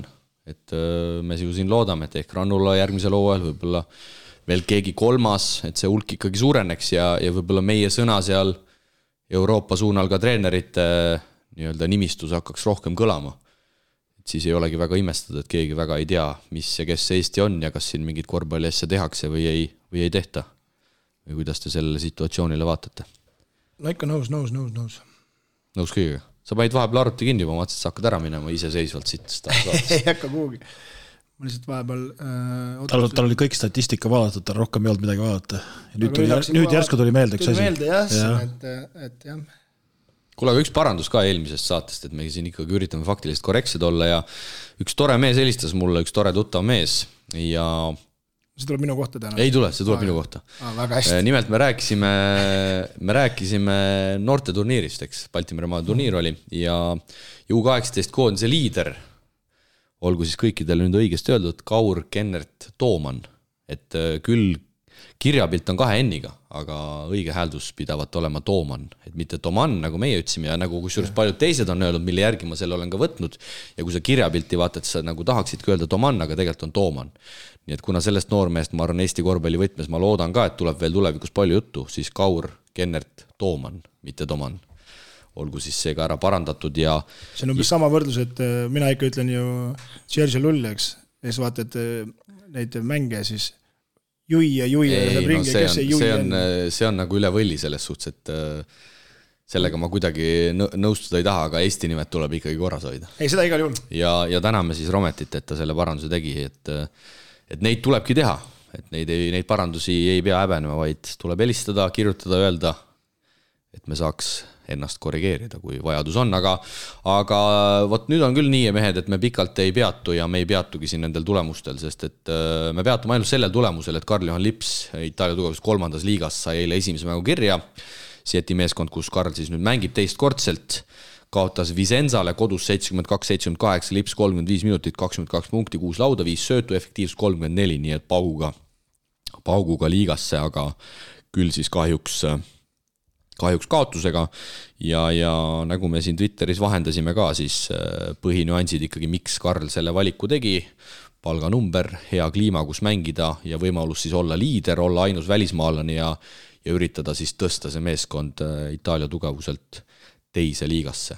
Ma hästi kiirelt ütlen ka ühe tulemuse ära, et sinu mees sai ka võidu, nii et see on ka ikkagi väärt. Kerboiss või? Jah, 76-73, et tõusevad. On küll tabeli täitsa põhjas 6 võidu ja 16 kaotusega, aga no ükskord saab kõik korda. On 6-16? Õigus, ta ju esimesed 9 mängu jättis vahele, siis tuli ainult tuppa. Ega ma ju ei jälginud. Kui minu mees ei mänginud, ega ma siis ju ei jälginud.